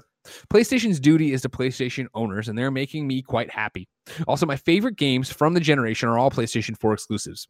As long as the marketing is clear up front, there's no issue with Sony wanting to incentivize people to get their box." Which, again, is back to the point we were making, right? I think it's pro-PlayStation consumer, anti-Xbox PC consumer. And that's, part of business, which, again, I wish everything was free, and I wish, you could get your hands on everything, and I wish, people didn't need to mortgage their house to make games and do all these different things. But like, we are in a place where, even though this is, art, it is entertainment, it is also a business, and people need to turn profits. And, the more successful the profits, the more successful in the thing. It's back to what you're talking about, Blessing, to see that reinvested then in first parties, to see that reinvested in more exclusives, all these other things going on here. Alex wrote in, I like this one too. "I think calling them anti-consumer over a couple of questionable calls is a bit extreme. I'll say up front that I think the Spider-Man exclusive sucks bad. My brother is an Xbox gamer, and this news brought his hype levels way down. But anti-consumer is way too harsh a term for that. I would ascribe that term to a company like Comcast, which actively doesn't have to give a shit about their customer service or product quality, because in many areas they have a monopoly or duopoly. As a result, they constantly leave you hanging on customer service issues, overcharge you, etc. PlayStation, on the other hand, is actually giving its customers a better product here than they would find in the other consoles. This is simply them competing for your business, which is not anti-consumer. Again, I don't approve of this move at all, but I'm super bummed for my Xbox friends, but we shouldn't jump to extremes." I agree. I was going to say, but the not jumping to extremes is not what the internet's good at, so I can't back in. Yeah, in the sense that like when it comes down to it, we're talking about video games, right? We're not talking about people's livelihood or utilities or like. Video games are a big business, but we're not talking about like oil or sure. Like, to your point, these are luxury items. Exactly. You know what I mean? Which isn't. I know that sucks because we all love games and we want them. And they're a part of our lives and a daily thing. Yada yada. But it's back to this point of like, it's not that we're not getting food or something. Exactly. I'm trying to see if anybody else had a different opinion. I need to toss in here. We can end with Arkwing. How about that? Let's do it. Arkwing writes into patreon.com/kindoffunnygames and says, "To the question of, is PlayStation anti-consumer? I think recently, yes. In my opinion, DualShock 4s should work on PlayStation 5 games. The DualShock 4 and DualSense both have the same button layout, so control-wise, games should not have any problems. Also, I realistically do not see devs using all the features of the DualSense to its full potential. Features like the light bar, the touchpad, the gyro, and the speakers were hardly used in the DualShock 4. I see the same thing happening with the DualSense. With Spider-Man being exclusive to PlayStation in Marvel's Avengers, I also think it's a pretty shitty move. Spider-Man is one of the most popular Marvel heroes, and him not being in the game on other platforms just creates feeling that I'm getting less if I play on another platform. Also, this could negatively affect crossplay if it ever comes." But that's the point. That's why PlayStation's doing it, is because he's so popular. And again, it's business, and it sucks if you're an Xbox person, but if you're firmly in the PlayStation camp, this is what they want to do for you. So, Blessing, final answer, is PlayStation anti-consumer? To be determined. Ooh! No, I'm just kidding. Not really. Like, within this specific context, I'm going to say not really. I'm going to say I get it. I'm going to point back to the fact that competition breeds excellence, and like, yeah, you're a big gaming company. You're one of the big three. You want to get exclusives on your platform, and that includes exclusive content for big games. And so I get it. I think it's more of a question for what is Crystal Dynamics doing with all this? Like, what does the game look like with this deal in place? That is more where my curiosity lies. Yeah. I mean, my answer is PlayStation anti-consumer. No, I think that they're still playing the game and being the business that they've been forever. And I don't think you can sit there and be, I think we get so dialed up and talk about a console war. It never was a console war. It was business. It was competition. And to have Phil Spencer out in front of Xbox being like, yeah, exclusives are dumb and we won't do them anymore is an awesome move. If you think is an awesome move, period. I think that is cool. I think that's something you don't hear from often. I think that that should speak to a lot of people of looking at it and going, man, like maybe I should give Xbox another shot. Maybe I should look into being a part of their ecosystem. Maybe I should do this. But I don't think you can turn around and then look at PlayStation and be like, well, why aren't you doing it? Like, Epic Game Store, why are you still doing exclusives? Why? Like, that's how this is. That's what business is. And so, yeah, if you're a huge Spider-Man fan and you were trying to play this on Xbox, that sucks. That royally sucks. I still don't buy that it'll be exclusive forever, but I also don't think PlayStation's doing anything wrong. I don't think they're anti-consumer. I think they're pro-PlayStation consumer, which makes them, I guess, anti-Xbox and PC consumers. Blessing. Greg. Let's move on. But while you read this part, because I can see what you're about to read, I'm going to run and get a can of iced coffee I forgot that I bought like 2 weeks ago. Ooh, I'm going to enjoy that, right? Do your thing. Let me get into this. And so next up, I want to get into PlayStation PlayStation Picks. Of course, this is where I highlight a few games coming to PlayStation Network this week. Of course, the drop on the PlayStation blog is dead. And so with it being dead, I'm creating my own curation system. Again, PlayStation Picks. And so first up is a game that we all know and love, are excited about. If you're listening to this podcast the day it comes out, it's out right now. Of course, it is Fall Guys Ultimate Knockout. Woo-hoo! Kevin, I have a trailer that you can check out here. Again, that's out Tuesday, August 4th, and it's free on PS Plus. The description from the game's website reads like this: Battle bizarre obstacles. You're battling the obstacles. You got to. That's an interesting phrasing, but I like it. Battle bizarre obstacles, shove through unruly competitors, and overcome the unbending laws of physics to avoid both humiliation and elimination. Leave your dignity at the door and prepare for hilarious failure in your quest for the crown. Greg, you excited about Fall Guys? I can't fucking wait. If you remember at E3 2019, I gave it one of my awards of the show, Greg Miller approved thing. I think it's so much fun. It's so goofy. It is that, American Ninja, or not Ninja. Yeah. What, the game shows where you're getting hit with the big foam things. Ninja Warrior Wipeout. Wipeout. That's the one I was really trying for. The whole. It's that in a battle royale sense, which I think is so brilliant. Like, I'm stoked to get it. I did not participate in any of the PC betas that have happened. And I guess actually the last one was PlayStation, it turned out to.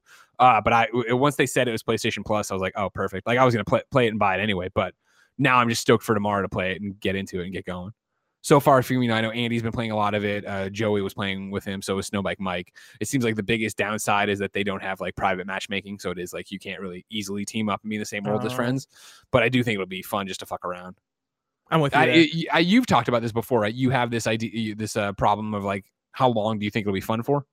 Yeah, I think that's my biggest thing is like how long do I stick with it, and how long do people stick with it in general? Because I think at a certain point, like the games are going to be repetitive, and I guess that comes down also to how many games are in this thing, like how many different types of mini games and rounds are there in the actual game, and if there's enough to sustain, if there's enough to maintain excitement long term, then that's going to be awesome. But it's not a Rocket League, where I feel like Rocket League is one of those ones where it could be. You don't know. It's not. You keep trying to disqualify. You don't know. It's not like Rocket League has its game down to a science, where it's FIFA, like it's League of Legends. It is all right. No, like there's strategy involved. You are facing off against another team, mano a mano. Like it is very involved. Where Fall Guys is a party game. Fall Guys is like you're going in, you're having a fun time. Like, are you going to win this round? Who knows? We'll see. But you're basically like you're fucking around with friends, and I think that can only be fun for so long.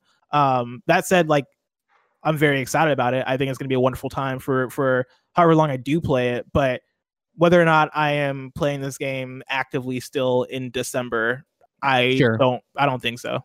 Well, here we're gonna try giving a call to the one and only Snowbike Mike. Oh, the kind of funny Snowbike Michael. He's offline or he's in a bad area. You know what I mean? Because I guess Andy could. Kevin, if I add Andy to the call, will you freak out? Because remember we did it that one time and we didn't even need to resize it. It just happened.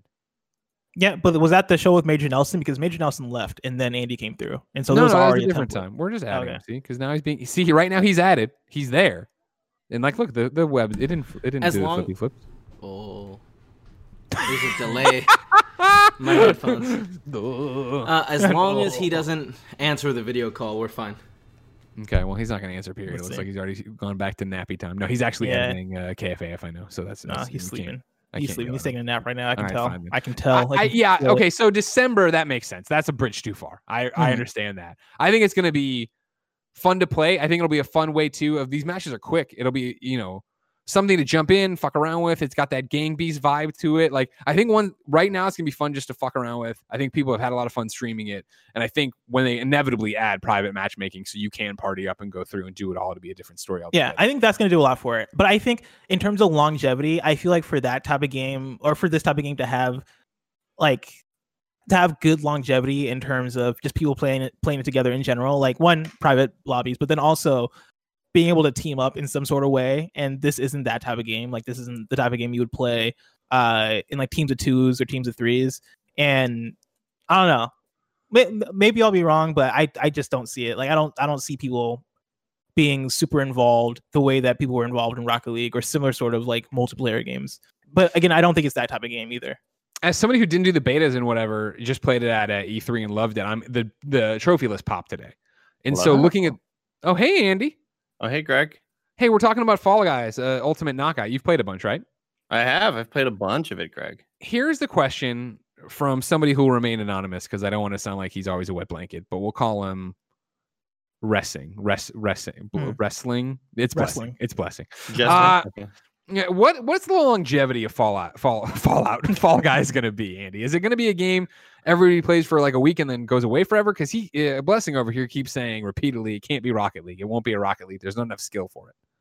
No, I don't think it's a Rocket League. I don't think it needs to be, though. I think to me, it just reminds me so much of Smash Bros, of Mario Party. It's just getting together with your friends. I think eventually, I don't really know what what's in their post-launch long development plan. Yeah, I don't know if they plan on adding split screen, but I do think that they plan on adding custom lobbies, and I think that's where it becomes huge. I think that's where your favorite streamers streaming, and it's like, all right, everybody type in this code, let's play Fall Guys. It's just such a blast, and I think adding more mini games is just gonna, enhance that experience. It's so much fun. I couldn't my chest and my face were hurting from laughing so damn much. It's such a blast, dude. But I mean, as far as longevity goes, I mean, I don't know, as much longevity as Mario Party does. I don't think it's trying to sort of and that's my standard, Yeah, that's what I'm saying is that like I think at a certain point, like the thing about Rocket League and even the thing about games like Smash and stuff is that there's like a lot of skill involved and you're playing it with friends often, and like there's an amount of involvement in those games that I don't know that Fall Guys has. Like Fall Guys is very much like I'm going in and I'm playing a game show, and am I gonna win? We'll see, and we're gonna have like a lot of fun with it for the time we're playing with it. But I don't know if for me personally, I don't know if I'm gonna keep playing this game over and over again over the months to come. Like I'm gonna randomly come back to it when I feel like it or when I want to do some rounds with friends at a party or kill some time. But I don't think there's gonna be competitive Fall Guys or like anything like that. Oh, I don't think so either. I think it reminds me so much of Chicken Horse, the amount of fun we've had with the Ultimate Chicken Horse, where it's it reminds me so much of granted quarantine times and all that jazz, right? But your friends come over, you have family members come over. It's like, all right, let's have fun. My nieces are here, my nephew's here. Let's jump into this random game. You've never heard of it before, but it's going to be a blast, and it's so easy to pick up. It's not a difficult game at all. I think that's what's so awesome and accessible about it. Andy, of course, you're on PS I Love You XOXO, the PlayStation podcast. I thought we were just talking. No, sorry, brother. Here's my question. It comes from probably the most important part of Fall Guys, the trophy list. It posted today. I've been able to look through it. And the one trophy a lot of people are freaking out about is Infallible, which is a gold trophy that says win 5 episodes in a row. damn. Oh, shit. 5 episodes in a row. That is really tough because there is so much RNG. Yeah. This game is RNG central. The first night we played, my buddy Tucker, who I often play games with online. Oh, we call him Tuck Tuck, right? Yeah, Tuck, had 7 wins. And he kept popping back in my chat being like, dude, I have 7 wins. This is nuts. And then the next day we played, he had none.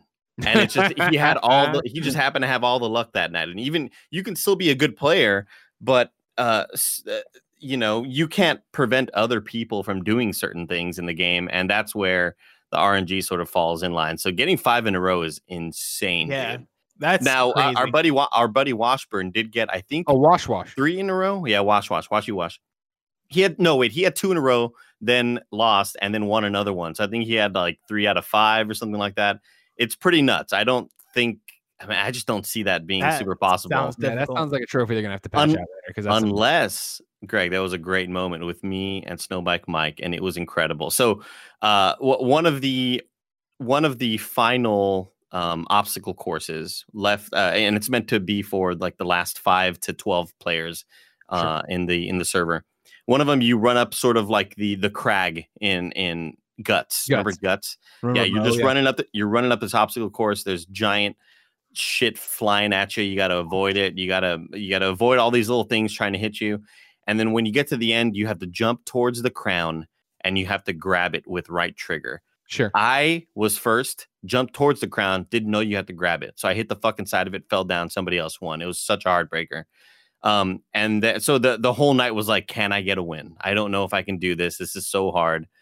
And then one of the final, later on, me and Snowbike Mike are still in the same group. And I think it was me, Snowbike Mike, Joey, and Alana. And Joey and Alana had been eliminated. So it was just me and Snowbike Mike and 2 other people. And it just so happened to be that the final map was you had to capture this tail. It's almost like tag. You capture it, you steal it from them, and you got to hold it as long as possible. And you have to be the last person holding it, and you win. And it landed on that mode, but it's me and Mike. And Mike is like, Andy, I'm going to block for you, bro. And so it's me and Mike and 2 other randos. And these 2 jerks are chasing me around the obstacle course. I end up taking the tail. And it's a minute and a half of me running around and Mike just body blocking these dudes, grabbing them, ruining their day. And so you do have to maybe have that RNG, Greg, where maybe the final maps you are with your friends and they can maybe help you or just absolutely fuck you over. Wow. Because that's happened a lot. Your friends will fuck you over. Game of the year, though. Fall Guys. I can't wait. Wow. I can't wait to play it tomorrow. Yeah, game of the year, Fall Guys. All right, thank you, Andy. Go back to work now. No problem. Kevin, good job. I just noticed the Andy insert you had for. I just added it. Like I saw it last over here. I was like, yeah, that's really good. That's really good. Andy saying game of the year is making me think like, what does my top 10 for this year look like? Because I've not thought about it. I have not thought about it at all. And I'm like, all right, last was probably in there. Think about it. Remember, you were forced to when we were voting, and you tried to go Persona over Final Fantasy, and you said Final Fantasy was your favorite game of the year, and I called you on that. Yeah, maybe Persona was, and then you voted Persona. And then for my like favorite game of the year, like I thought about, like I know my top 3, right? Like my top 3 is pretty easy for me. It's Persona 5, Final Fantasy, Last of Us. But like past that, I'm like, oh, I don't know. Like Ghost is probably in there. Yeah, it is. Predator. Where's that Predator at, baby? Oh, I don't know if Predator makes it. All the good times we've had. I think Fall Guys can make it in there. For sure. I think Fall Guys got the chance. You haven't even played Fall Guys yet. You think you have more fun in that than you had in Predator. I mean, I played the beta. What about that phone game you really like? The trivia one. Is that making in there? Oh, Trivia Royale? No, there's too many bugs. It's too many. The crashes way too much. It's too much wrong with it to put in there. Every year, I start the year because we come off of the game of the year discussion in December, and I'm like, this year I'm going to keep comprehensive notes. I'm going to keep a spreadsheet. I did it once at IGN. I made it to like mid-February before I stopped. So now we'll be in the same place. Game of the year voting will come around. Doom Eternal came out this year. This is the longest year ever. I forgot that game came out. Under Night in Birth, I really liked. We'll see. Graveyard Keeper, PlayStation 4. Graveyard Keeper, yeah, definitely top 10. Her story, or not her story. Telling lies. Yeah. I know that came out before on PC and stuff, but it's out this year on PlayStation. Hey, you're a true PlayStation host. If it didn't come to PlayStation, it doesn't fucking count. Exactly, and that's probably in there. I have one other game though for a PlayStation picks, and so Fall Guys is the first one. But the other game I have is a game that is less well known. It's a game called The Mean Greens Plastic Warfare. This is one that's out on Wednesday, August 5th. Kevin, please play the trailer for this one. This is from the PlayStation blog. The Mean Greens is a colorful, action-packed online third-person shooter from the perspective of toy soldiers. Join matches of up to 10 players to jump, shoot, and roll your way to victory. The game features 21 unique map layouts set in 15 locations throughout a full-scale home. Fight in close quarters inside a freezer, or jump into a buggy and cruise along sand dunes in a sandbox. Wait, Bless? Kevin. Have you played this? No, I've not. Are you planning to? I might. I watched the trailer for this one earlier. If you're getting anyone up for it, like I'm in. I'll play with you. You want to play, Kevin? 100%. This Dude, is like I would definitely play. Like, look how cool this is. Yeah, I know. This is my childhood fantasy. It does look cool. It does look cool. Great, nobody asked for your opinion. My apologies. Kevin, I'll play this with you. All right. 100%. Greg, come in and join us. Come on, yeah, get in here. Greg, jump in. I remember Army Men Sarge's Heroes and Army Men 3D and all that jazz. And Poe play those. I remember playing an Army Men game on N64. I can't remember what it was called. Is that DiGiorno? Wait, did you say Poe was going to play too? No, I said Poe. No, there's no way. I mean, he's got a PS4, you know what I mean? I got a bunch of doctor questions I need to ask someone. There's this thing growing on my back that I don't want to talk about with you, but you know. Sure, but yeah. Poe's not a real doctor, right? He's not. He's a doctor of criminal sociology. Doctor. Yeah, exactly. Okay. He couldn't prescribe you medicine. I was looking for a drug and I just came up with nothing. I had to say medicine. Can prescribe you Advil. Hey, Poe, it's Greg Miller. You're on PS I Love You XOXO with Blessing and Kevin. You can only hear me, though, because of the fact that it's a pandemic and all that. Hey, Poe, what's going on? There is a game coming out. What's it called? What's it called? The Mean Greens. The Mean Greens Plastic Warfare is coming out. And it looks a lot like Army Men, like we used to play when we were in high school / junior high. Remember that game? Vaguely? Yeah. Kevin wanted me to invite you to play with us, and I said you wouldn't have time, and this isn't the kind of game I would make you play. But he still wanted me to call and ask you if you want to come play the Mean Greens Plastic Warfare with us on PlayStation 4. When is that? Like now or? Nah, it comes out Wednesday, so we got time still, and I really don't think they're gonna play it that much. But okay, well, I do have some time. Jack's on vacation, so okay. Yeah. I could probably squeeze in a little time. All right, we'll get you a code then. Mean Greens is happening. Thank you, Poe. We'll talk to you later. No problem. Bye. Now I gotta. This is gonna be a great time. Greens with fucking God damn it. This is gonna be a great time. I know we have plans for Friday, our live stream, but maybe we just punt those. You know what I mean? Yeah, stream the Mean Greens live. That's what we gotta do. Mean Greens Plastic Warfare has got to happen. And then lastly, we got some PlayStation updates for you. A State of Play is coming. They announced it today. The PlayStation blog writes, State of Play returns this Thursday with a focus on third-party published games coming to PS4 and PSVR. We'll have a few PS5 game updates on third-party and indie titles you last saw in June's PS5 showcase. The episode is weighing in at 40-plus minutes. We've got a great lineup in store featuring plenty of new gameplay footage and other game updates. And just to be super clear, there will be no PlayStation Studios updates in Thursday's episode. There won't be any updates around hardware, business, pre-orders, or dates either.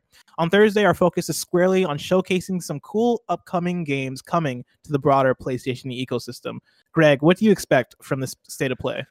I expect to get a lot of updates on games we care about, and then the internet to be super fucking pissy and bitchy about it. And that's what I expect. I expect it to be PlayStation's done their best to be like, hey, we're doing this. And I don't want to say I don't understand why. You still have games to sell. There's still things happening. There's still this, but it's not going to be, it sounds like what people want. People want the hotness. How much is this box going to cost? When are we getting it? When can we pre-order it?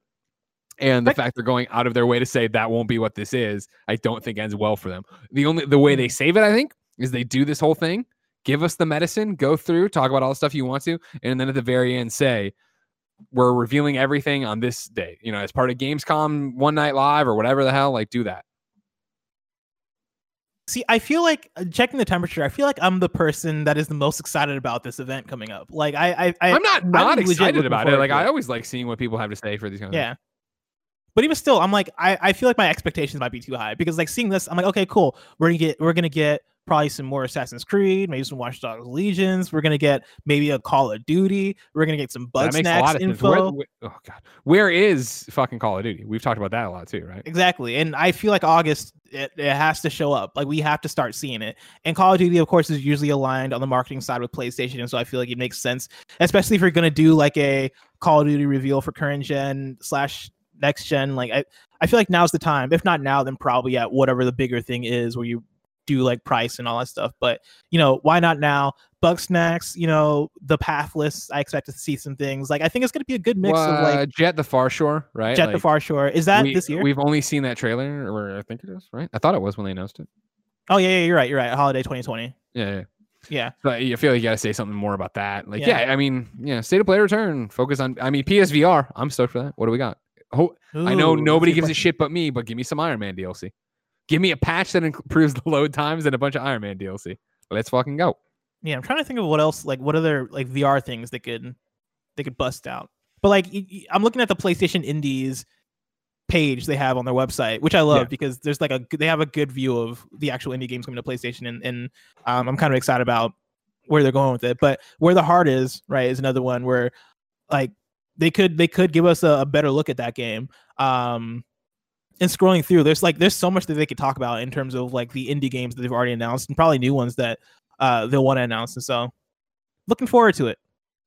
Yeah. And I don't mean to make it sound like I'm down on it. I'm excited to see what they have and what they update. My expectations are shit we've seen before or PSVR games I don't know anything about that I'm going to be excited about or interested in. But I'm not, I am prepared for the internet to be so fucking mad about this. Definitely. And that's where I'm at with it. Yeah, I feel you there. All right, Blessing. Greg, that's it for X's and O's. I know it is. I'm talking now. All right. Kevin, mute his mic while he drinks that glass of pee. I don't know that. I did it. Yeah, there you go. He's muted. It's iced tea? They can hear. I can hear you. You can't hear. No. Whatever. Ladies and gentlemen, it's time for your ad, and this episode of PS I Love You XOXO is brought to you by PS I Love You XOXO. What the fuck, guys? For 13 fucking years, I've covered PlayStation. It's what you all know me for. You come to the PSXs back in the day, you get the signatures, you yell beyond at me on the street. I love it. It's great. We're fantastic. We've built an amazing community. Someone out there fucking explain to me how the Kinda Funny XCast is getting more views on youtube.com/kindafunnygames than PS I Love You XOXO? I haven't bothered to go in and check the downloads on the MP3. I assume we're beating them there. Everybody grew up on Beyond being an audio podcast, so you all fucking listen to the audio. Great for you. Good for you. Fucking, it's time to put it aside for a second, ladies and gentlemen. We've played too nice with these Xbox people, these Xbots. Get your ass over to youtube.com/kindafunnygames, everybody, and just fucking press play on PS I Love You XOXO. All right? Snowbike Mike, Gary Witta, Alana Pierce. These people are just going to walk in to the business I fucking built with my bare hands, and they're going to come in and just be like, guess what? I'm Snowbike Mike, Gatorade, get hype. And you guys are like, here you go. 60,000 fucking views on this episode. Help me out. I know what you're saying, Greg. You're driving your car right now. I'm very busy. I listen while I drive the car. I'm asking you, when you get home, walk into your computer, say hi to the wife or the partner, whoever. Walk in to the computer room, turn on the computer, go to youtube.com/GameOverGreggy and just press. Or no, yeah, that still works actually. And then press play on fucking PS I Love You XOXO. It's easy. That's it. We have to fight for everything right now, ladies and gentlemen. All right. You're going to come in here and tell me that, you know what I mean? You're going to tell me that's more, I can't do it anymore. I just can't. Sort your fucking life out, everybody. Kevin, unmute Blessing if he hasn't already been unmuted. I don't fucking know what's going on. Blessing. That was powerful. Somebody's got to rally the troops here. Greg. You know what I mean? No, you did it. I believe it. I believe every word you said. One more fucking pompous British text about it. I won't do it. Oi, Governor, talk to Brie Larson today, and we got more views than you. You know what I mean? Get out of here. Get out of here, Gary. Go back to the channel. Blessing. When do you think I'm going to get invited to Animal Talking?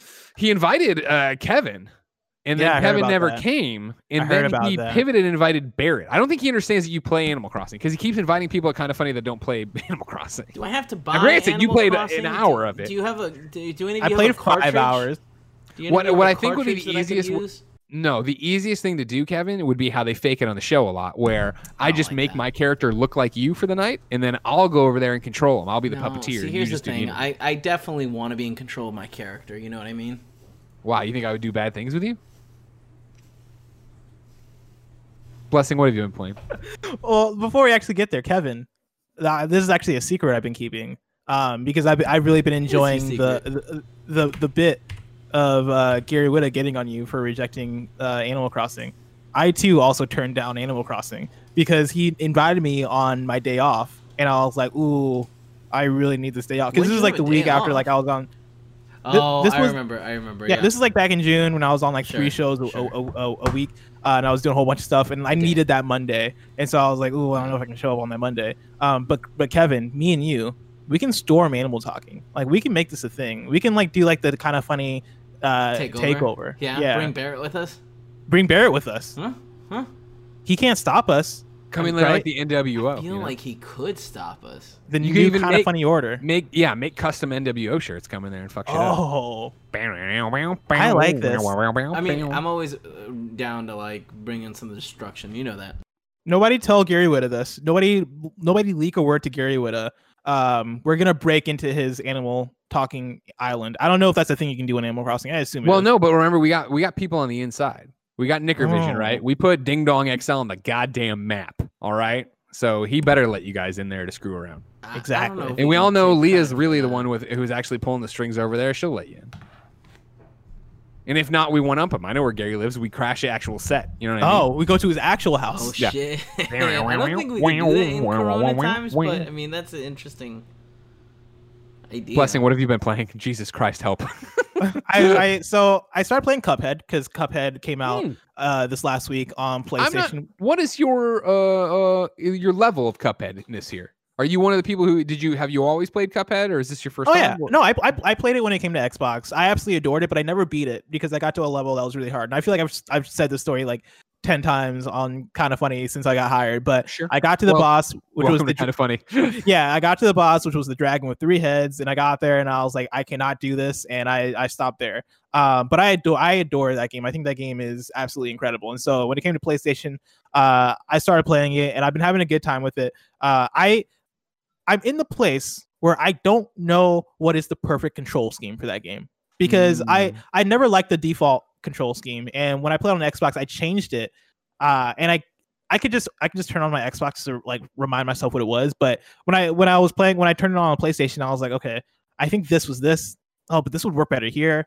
All right, I'm gonna do L2 to dodge, but then R2 to shoot. All right, cool. Then my special, I'll add triangle. Like I switch things all around, and that's the struggle I'm having right now. Is like I'm making progress through it. I'm like four or 5 bosses in, and like I can't get the game to feel perfect.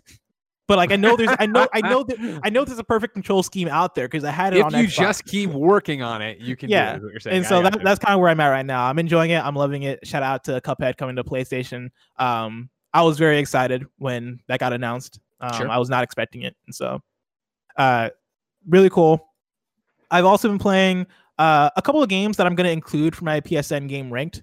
We're still doing that segment, right? It's backed. Yeah. Well, remember that now the idea is that it was just 2020 games ranked or something we're saying, right? And whenever we play something, we toss it in there. So a couple of games, I talked about them on Gamescast, but I've played them more since then, and I want to add them to the ranking. Skater XL and Rogue Company. I'm going to start with Skater XL because when I first talked about Skater XL, I was very underwhelmed by it. The game is kind of janky in some places. The game doesn't run well in some places. Like the game leaves a lot to be desired, especially content wise. And that's kind of my biggest critique of it is that there's just such a big lack of content in the game, especially for something that I'd like to be my replacement for Skate. Skate 3 was my Skate experience. And the thing that I loved about Skate 3 was that they had an assortment of different types of challenges. They had races, they had trick competitions, they had trick lines that you had to do. They had all sorts of stuff, right? Like photography stuff, like different types of challenges. Sure, it wasn't just skating. It wasn't just skating. Skater XL is pretty much just skating. Like they have challenges, but all of them involve, hey, do this trick. Cool. Like go on to the next one. You're just doing one trick after the ollie. Great, you did an ollie. it is literally that. It's like do an ollie, cool. Do a nollie tray flip. All right, cool. Do a 180 kick flip over this bench. Cool. Do a grind. Do the cool F50-50. Cool. They don't say cool. Cool. That's just how I translate it. It's cool. Okay. It's just that, and I think that is pretty disappointing. That said, last night, as I was playing, I booted up because I needed a break from Persona 5 Royal because I had just gotten through a pivotal moment in Persona 5 Royal, and I played for about 4 or 5 hours straight. And I was like, all right, cool. I got my fill for today. I got to switch to something else. Oh, Skater XL. Let's turn that on. Started playing it, and I lost 4 hours into that game. I played for 4 hours straight. I had a blast. My critiques still stand. I think that game leaves so much to be desired. It doesn't run well in some places. It is missing content, or not missing content, but it just doesn't have content. And there's so much more that I think they could have done with it. Like there's few maps, a lot to be desired. Gotcha. I think what they have established with the core skating system in the game, at first I was like, oh, this is different from Skate. I don't know how I feel about the way this controls. It seems like it's trying to be more realistic. It seems like it is more complicated and more difficult than Skate. The more and more I wrap my mind around it and get my hands on it and feel it out, the more I'm like, oh, this makes sense. Oh, this is fun. Like I spent so much time just fucking around and doing the challenges and figuring out like, okay, no, this is how you skate. And the way the game works, right, is that each analog stick correlates to a foot. So the right analog stick is your right foot, left analog stick is your left foot. And the more and more you play, the more and more you kind of get that feel and understand that like, oh, okay, no, this is natural. Like this, it even in some ways it even makes more sense than the Skate control scheme. Of why you're doing the things you're doing. And so I appreciate it. It's still one of those ones where I'm like, man, if only we lived in the perfect world where this got the love it deserved. But the core of it, I'm gonna say, is good and fun. And I tweeted about it a little bit yesterday, but a lot of people were asking me like, is it worth the $40? And I'm gonna say no. Oof, that was that's a high price point for that. For what that is, it is a high price point. It depends on how much you just want to skate. If you really want that skate experience, then like pay the $40 for it. But like I personally would not pay. I personally would not pay $40 for the game. For people who keep asking that question. And so where do you want to rank it then on the 2020 PSN games ranked? Remember, if you're just joining us, ladies and gentlemen, we originally started saying we were each going to play a PSN game week or a different PSN game every week, but then we got lost in reviews and embargoes and redacted games. So instead, we're just adding stuff as we play it. Currently, your top 10 of a current 44 look like this. Number 1, Telling Lies. Number 2, John Wick Hex. Number 3, Streets of Rage 4. Number 4, Under Night in Birth. Number 5, Subliminal. Number 6, Hunt Down. Number 7, Star Wars Episode 1 Racer. Number 8, Round Guard. Number 9, Darwin Project. Number 10, Hidden Through Time. You can see the entire list at kindafunny.com/104 list. Honestly, this is going to seem high for where I'm going to rank it, but I'm going to put it at number 11. So you're putting it above Kamiko, above below Kamiko, Hidden Through Time. Below Hidden Through Time. Interesting. And like honestly, if this game hit the notes that I just said, right? Like if it felt like it was fuller in content, and like if it ran like slightly better, this would be top 3 for me probably. Really? But yeah, like I like the game is really fun. And like the game nails so much, but again, it just leaves so much to be desired. That said, like I'm looking at all the other games that I put that are below it, and I would put it above all those. Like I had more of a blast with it than all these other games. Like it's above Hunt Showdown, above Earth Knight, above Paper Beast. Like it has a lot going for it, but it's just I just wish it was a lot more than it was. Well, hot damn, I wasn't expecting that from you at all on that one. Yeah. You said you had 2 though. What's the other one? The other one is Rogue Company. Another one that I talked a little bit about on Gamescast. It is a third-person shooter that is it's from Hi-Res Studios, right? The people behind Paladins and Realm Royale. They make a lot of games that feel like they're inspired by other games, is the way I kind of describe that studio. And yeah, Rogue Company feels like it is a Rainbow Six Siege, but a way more casual, third person, has elements of something like The Last of Us multiplayer, where it is at the beginning of each like it is multiple rounds, right? It's like 6-7 rounds a match where you're either capturing an objective or planting a bomb, doing things like that. And at the beginning of each round, you are paying for upgrades, you're paying for guns, you're paying so that you can kind of keep up in terms of where your build is and how you're leveling up and powering up. Game's pretty fun. I really enjoyed it. I think the shooting is fun. I think the game modes are fun. I think the soundtrack is actually surprisingly very good. Like, the soundtrack is my favorite thing about this game. The music goes hard. But yeah, like, it is very much Siege, right? It is very much different operators. They have different abilities. They have different loadouts. They affect how you go about the game. The game has like kind of like an attitude kind of style where it's like, oh yeah, we got the glitch character who is basically just Zero from Borderlands 2. Oh, we have I don't know, man, pretty much any character you can think of in this type of hero / operator driven shooter, they got that character. We got that B-roll. We got that B-roll. And so I enjoyed it for what I played of it. I'm at the point now where I'm like, I don't know how much more of this game I'm going to play. I think the 3 days I spent with it were probably enough. That said, if you're looking for just a competitive third-person shooter that might not necessarily have anything special going on for it, but is competent, is fun, like, yeah, Rogue Company is pretty decent. And so as far as where I'm gonna decent, it's pretty decent. The blessing Adeoye Jr. story. As far as where I'm gonna rank it, I'm gonna put it at number 19, below Biped, above Maneater. Okay, fair, just but fair. While you add that, yeah, I've still been playing Persona 5 Royal since we last talked. Continuing on that, but it's the same. This is why I started taking the notes. Like, I've been making a big deal. I knew I would get distracted. My week's been eaten up by playing something that we can't talk about yet that's embargoed. I believe it's Gamescast this week, though, that you'll hear about it. So when you do, that's where my time was. Outside of that, not PlayStation, I fell back into with Animal Crossing. I did a IGN charity stream where Brian went around my island, and then since then, every night I've been turning it on, playing like an hour or two of it, just tinkering a bit. But in PlayStation land, it was Sunday morning. I woke up, turned on the PlayStation, and it was that thing where I knew I didn't have the 4 hours to put into Persona Royal, and I wasn't in a place where it's just like, let's go grind the dungeon. It is very much like I'm, story things are happening. I need to be paying attention. And so I was like, what should I play? And I started going around for something just to kill, what I thought would be maybe 15, 30 minutes. Ended up on Fortnite. Because I haven't played this season, but I immediately bought the battle pass when they were like, oh, Aquaman, and now all the Aquaman challenges have unlocked so that you can go in there and complete those challenges to do it. Plus, I didn't forget, but I bought the Captain America skin and still hadn't used that. So I dropped into Fortnite. What season is it even now for Chapter 2? The latest season of Fortnite I dropped into. And I know it happens every few months when I jump back into Fortnite and come back. Goddamn, Fortnite. What a fucking game. And I know people don't want to hear it. I know it's the biggest fucking game in the world, so everybody wants to dunk on it and talk shit about it. You're crazy if you don't respect what Fortnite's done.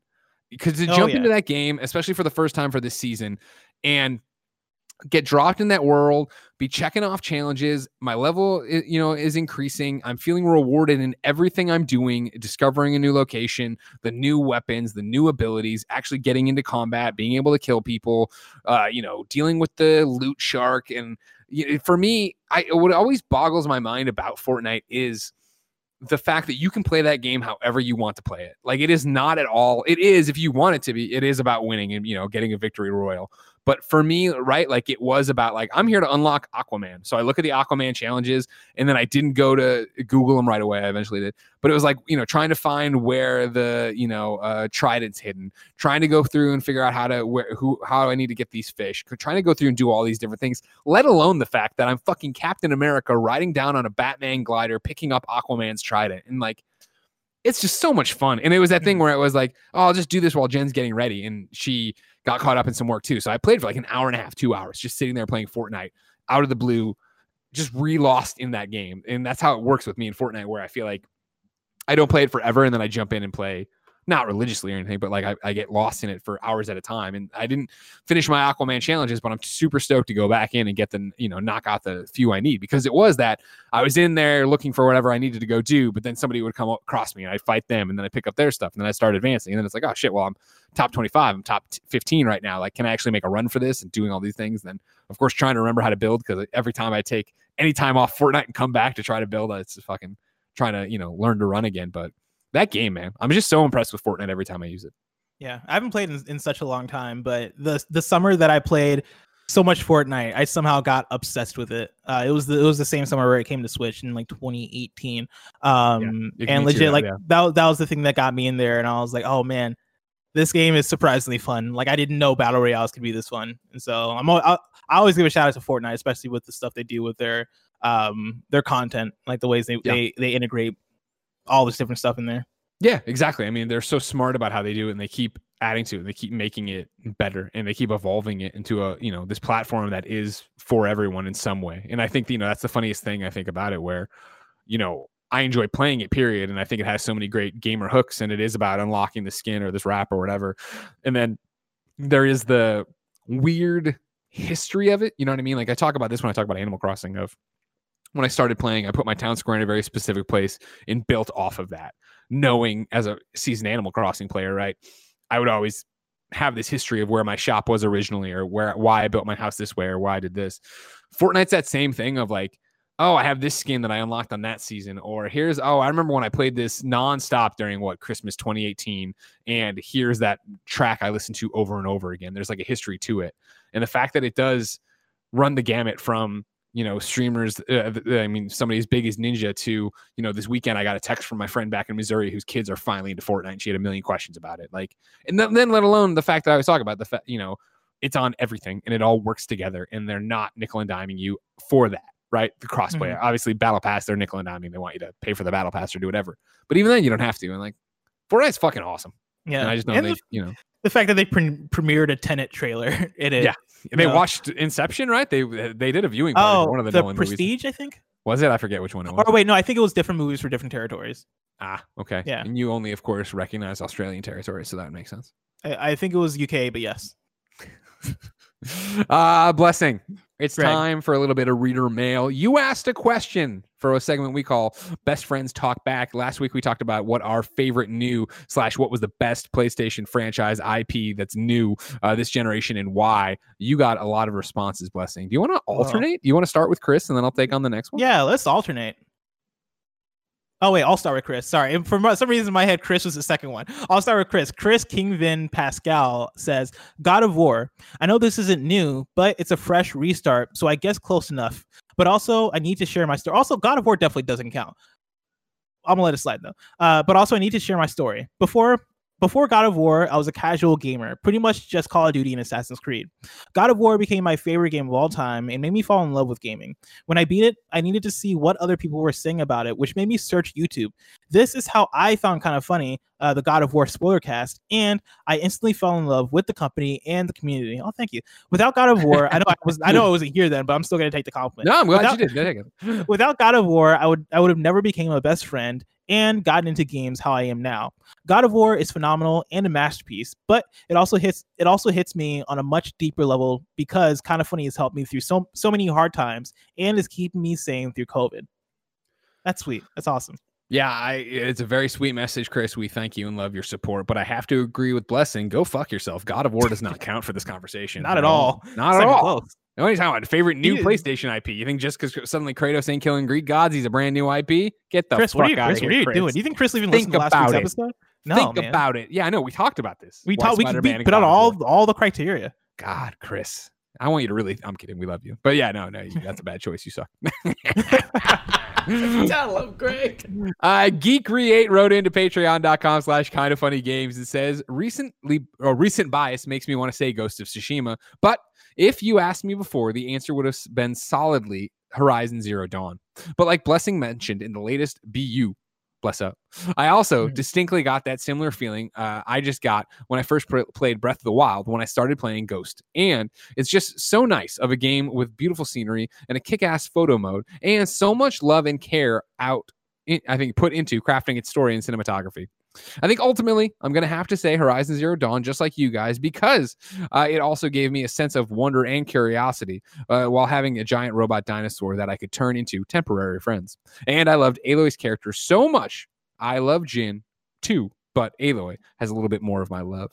Yeah, of course, we went back and forth on this, and yeah, Horizon was my pick. I forget, were we unanimous last week on that, or did you say something else? I think I ultimately said Astrobot, but Horizon was my other one. You did, you coward. You know what I mean? But yeah, no, that's a good pick. And I saw, obviously, these are, again, you guys are the best audience. You send in so much fan mail and so much responses to our questions. We had a lot of these. A lot of people said Horizon and back that too.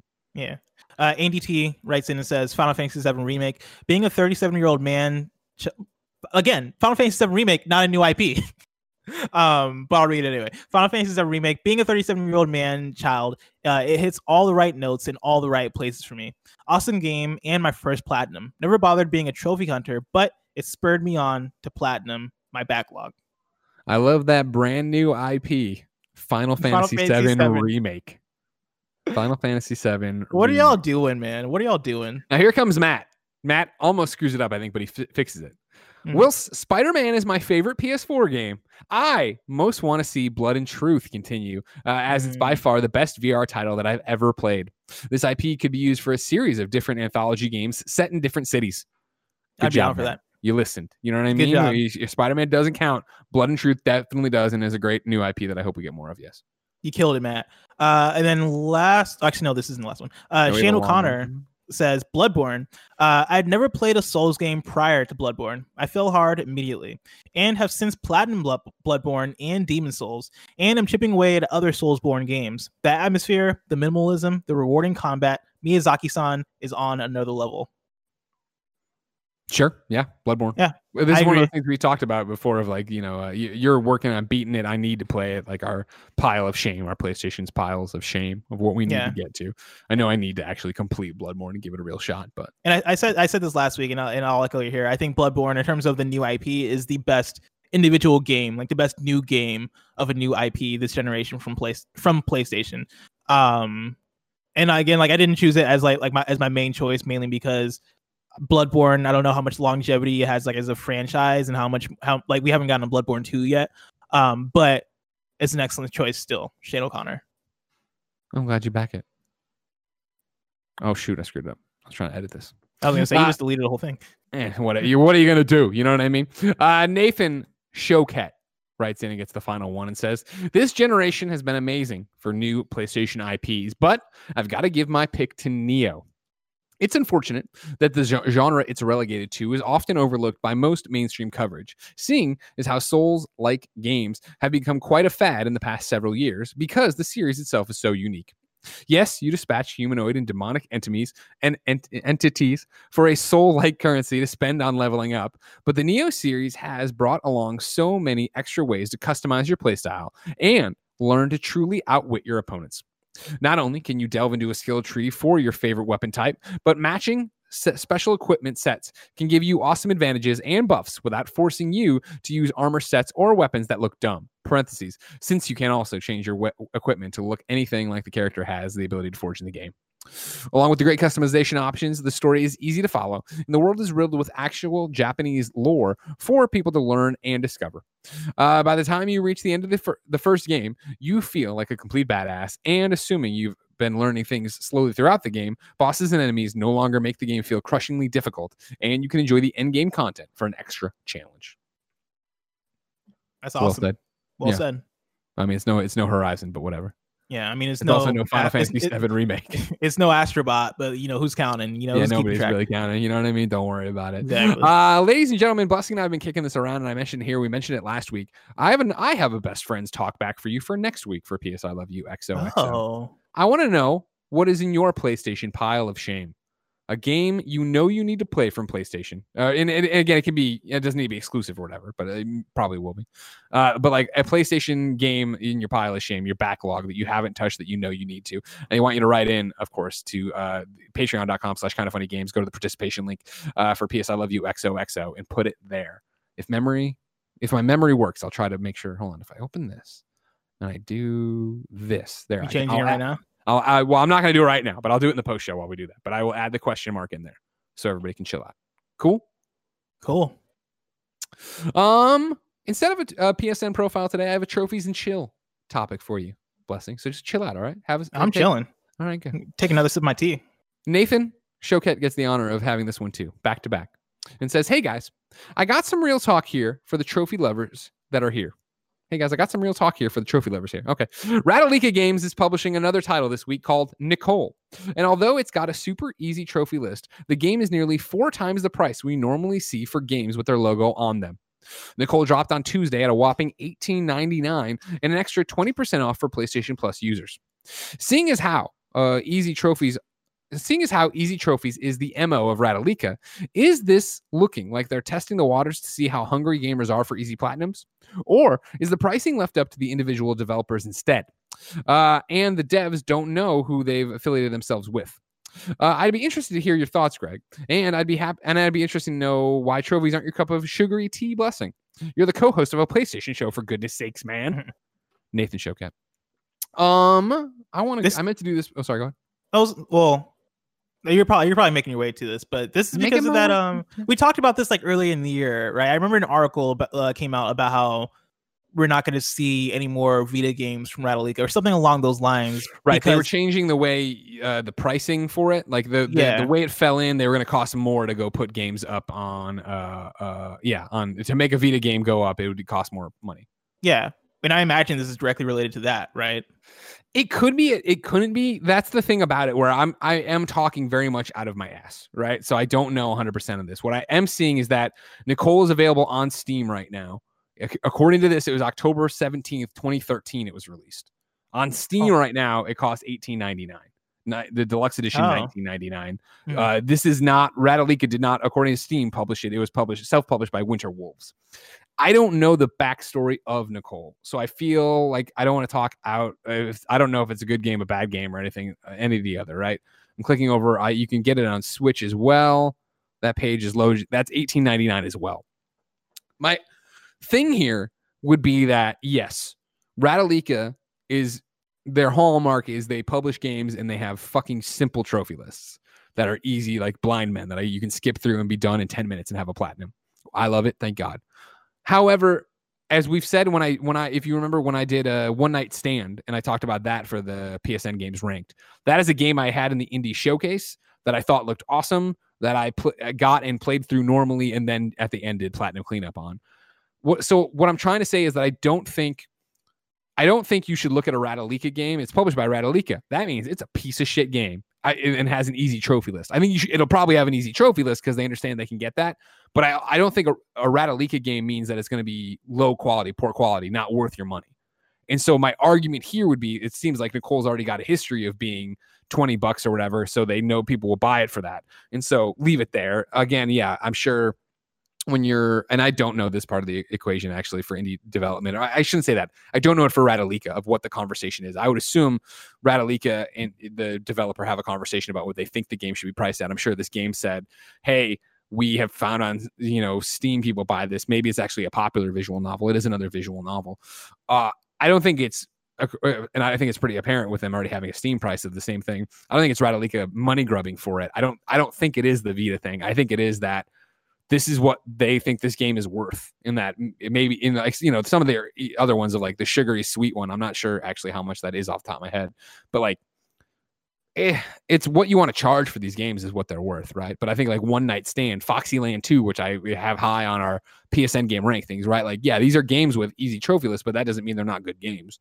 It doesn't mean they're not quality games. They might not be the game that I would normally play. I am only playing it for trophies or something, but I don't think it necessarily needs to be read that this is Ratalika going, you know what, we're going to charge $20 for all our easy platinums now. Because I don't think the market would sustain that.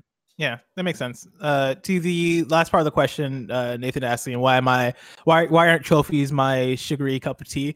I'm just not wired that way. Like, I'm not really a completionist. I don't necessarily find enjoyment out of like finishing everything. Like usually when I'm coming into a game, I'm coming to it for story or for like I like getting good at a thing, right? And so like that's why I like fighting games, that I feel like I'm building skill. I like doing that in games. Like I like building skill and I like getting through a thing. And I also like playing a lot of different types of games. And I feel like being a completionist kind of limits how many games I can play. And so yeah, I've never really felt compelled to go after platinum trophies, except for games where I really love them and are looking for something to carry on my time with the game forward. And so, like Ghost of Tsushima, for example, if I ever feel like going back to that game, I would probably pursue the platinum as like a thing to do to extend my time with it. Ladies and gentlemen, that's PS I Love You XOXO episode 31. If you're a Patreon supporter on patreon.com/kindoffunnygames, we have a post-show question from Matt Dowse for you.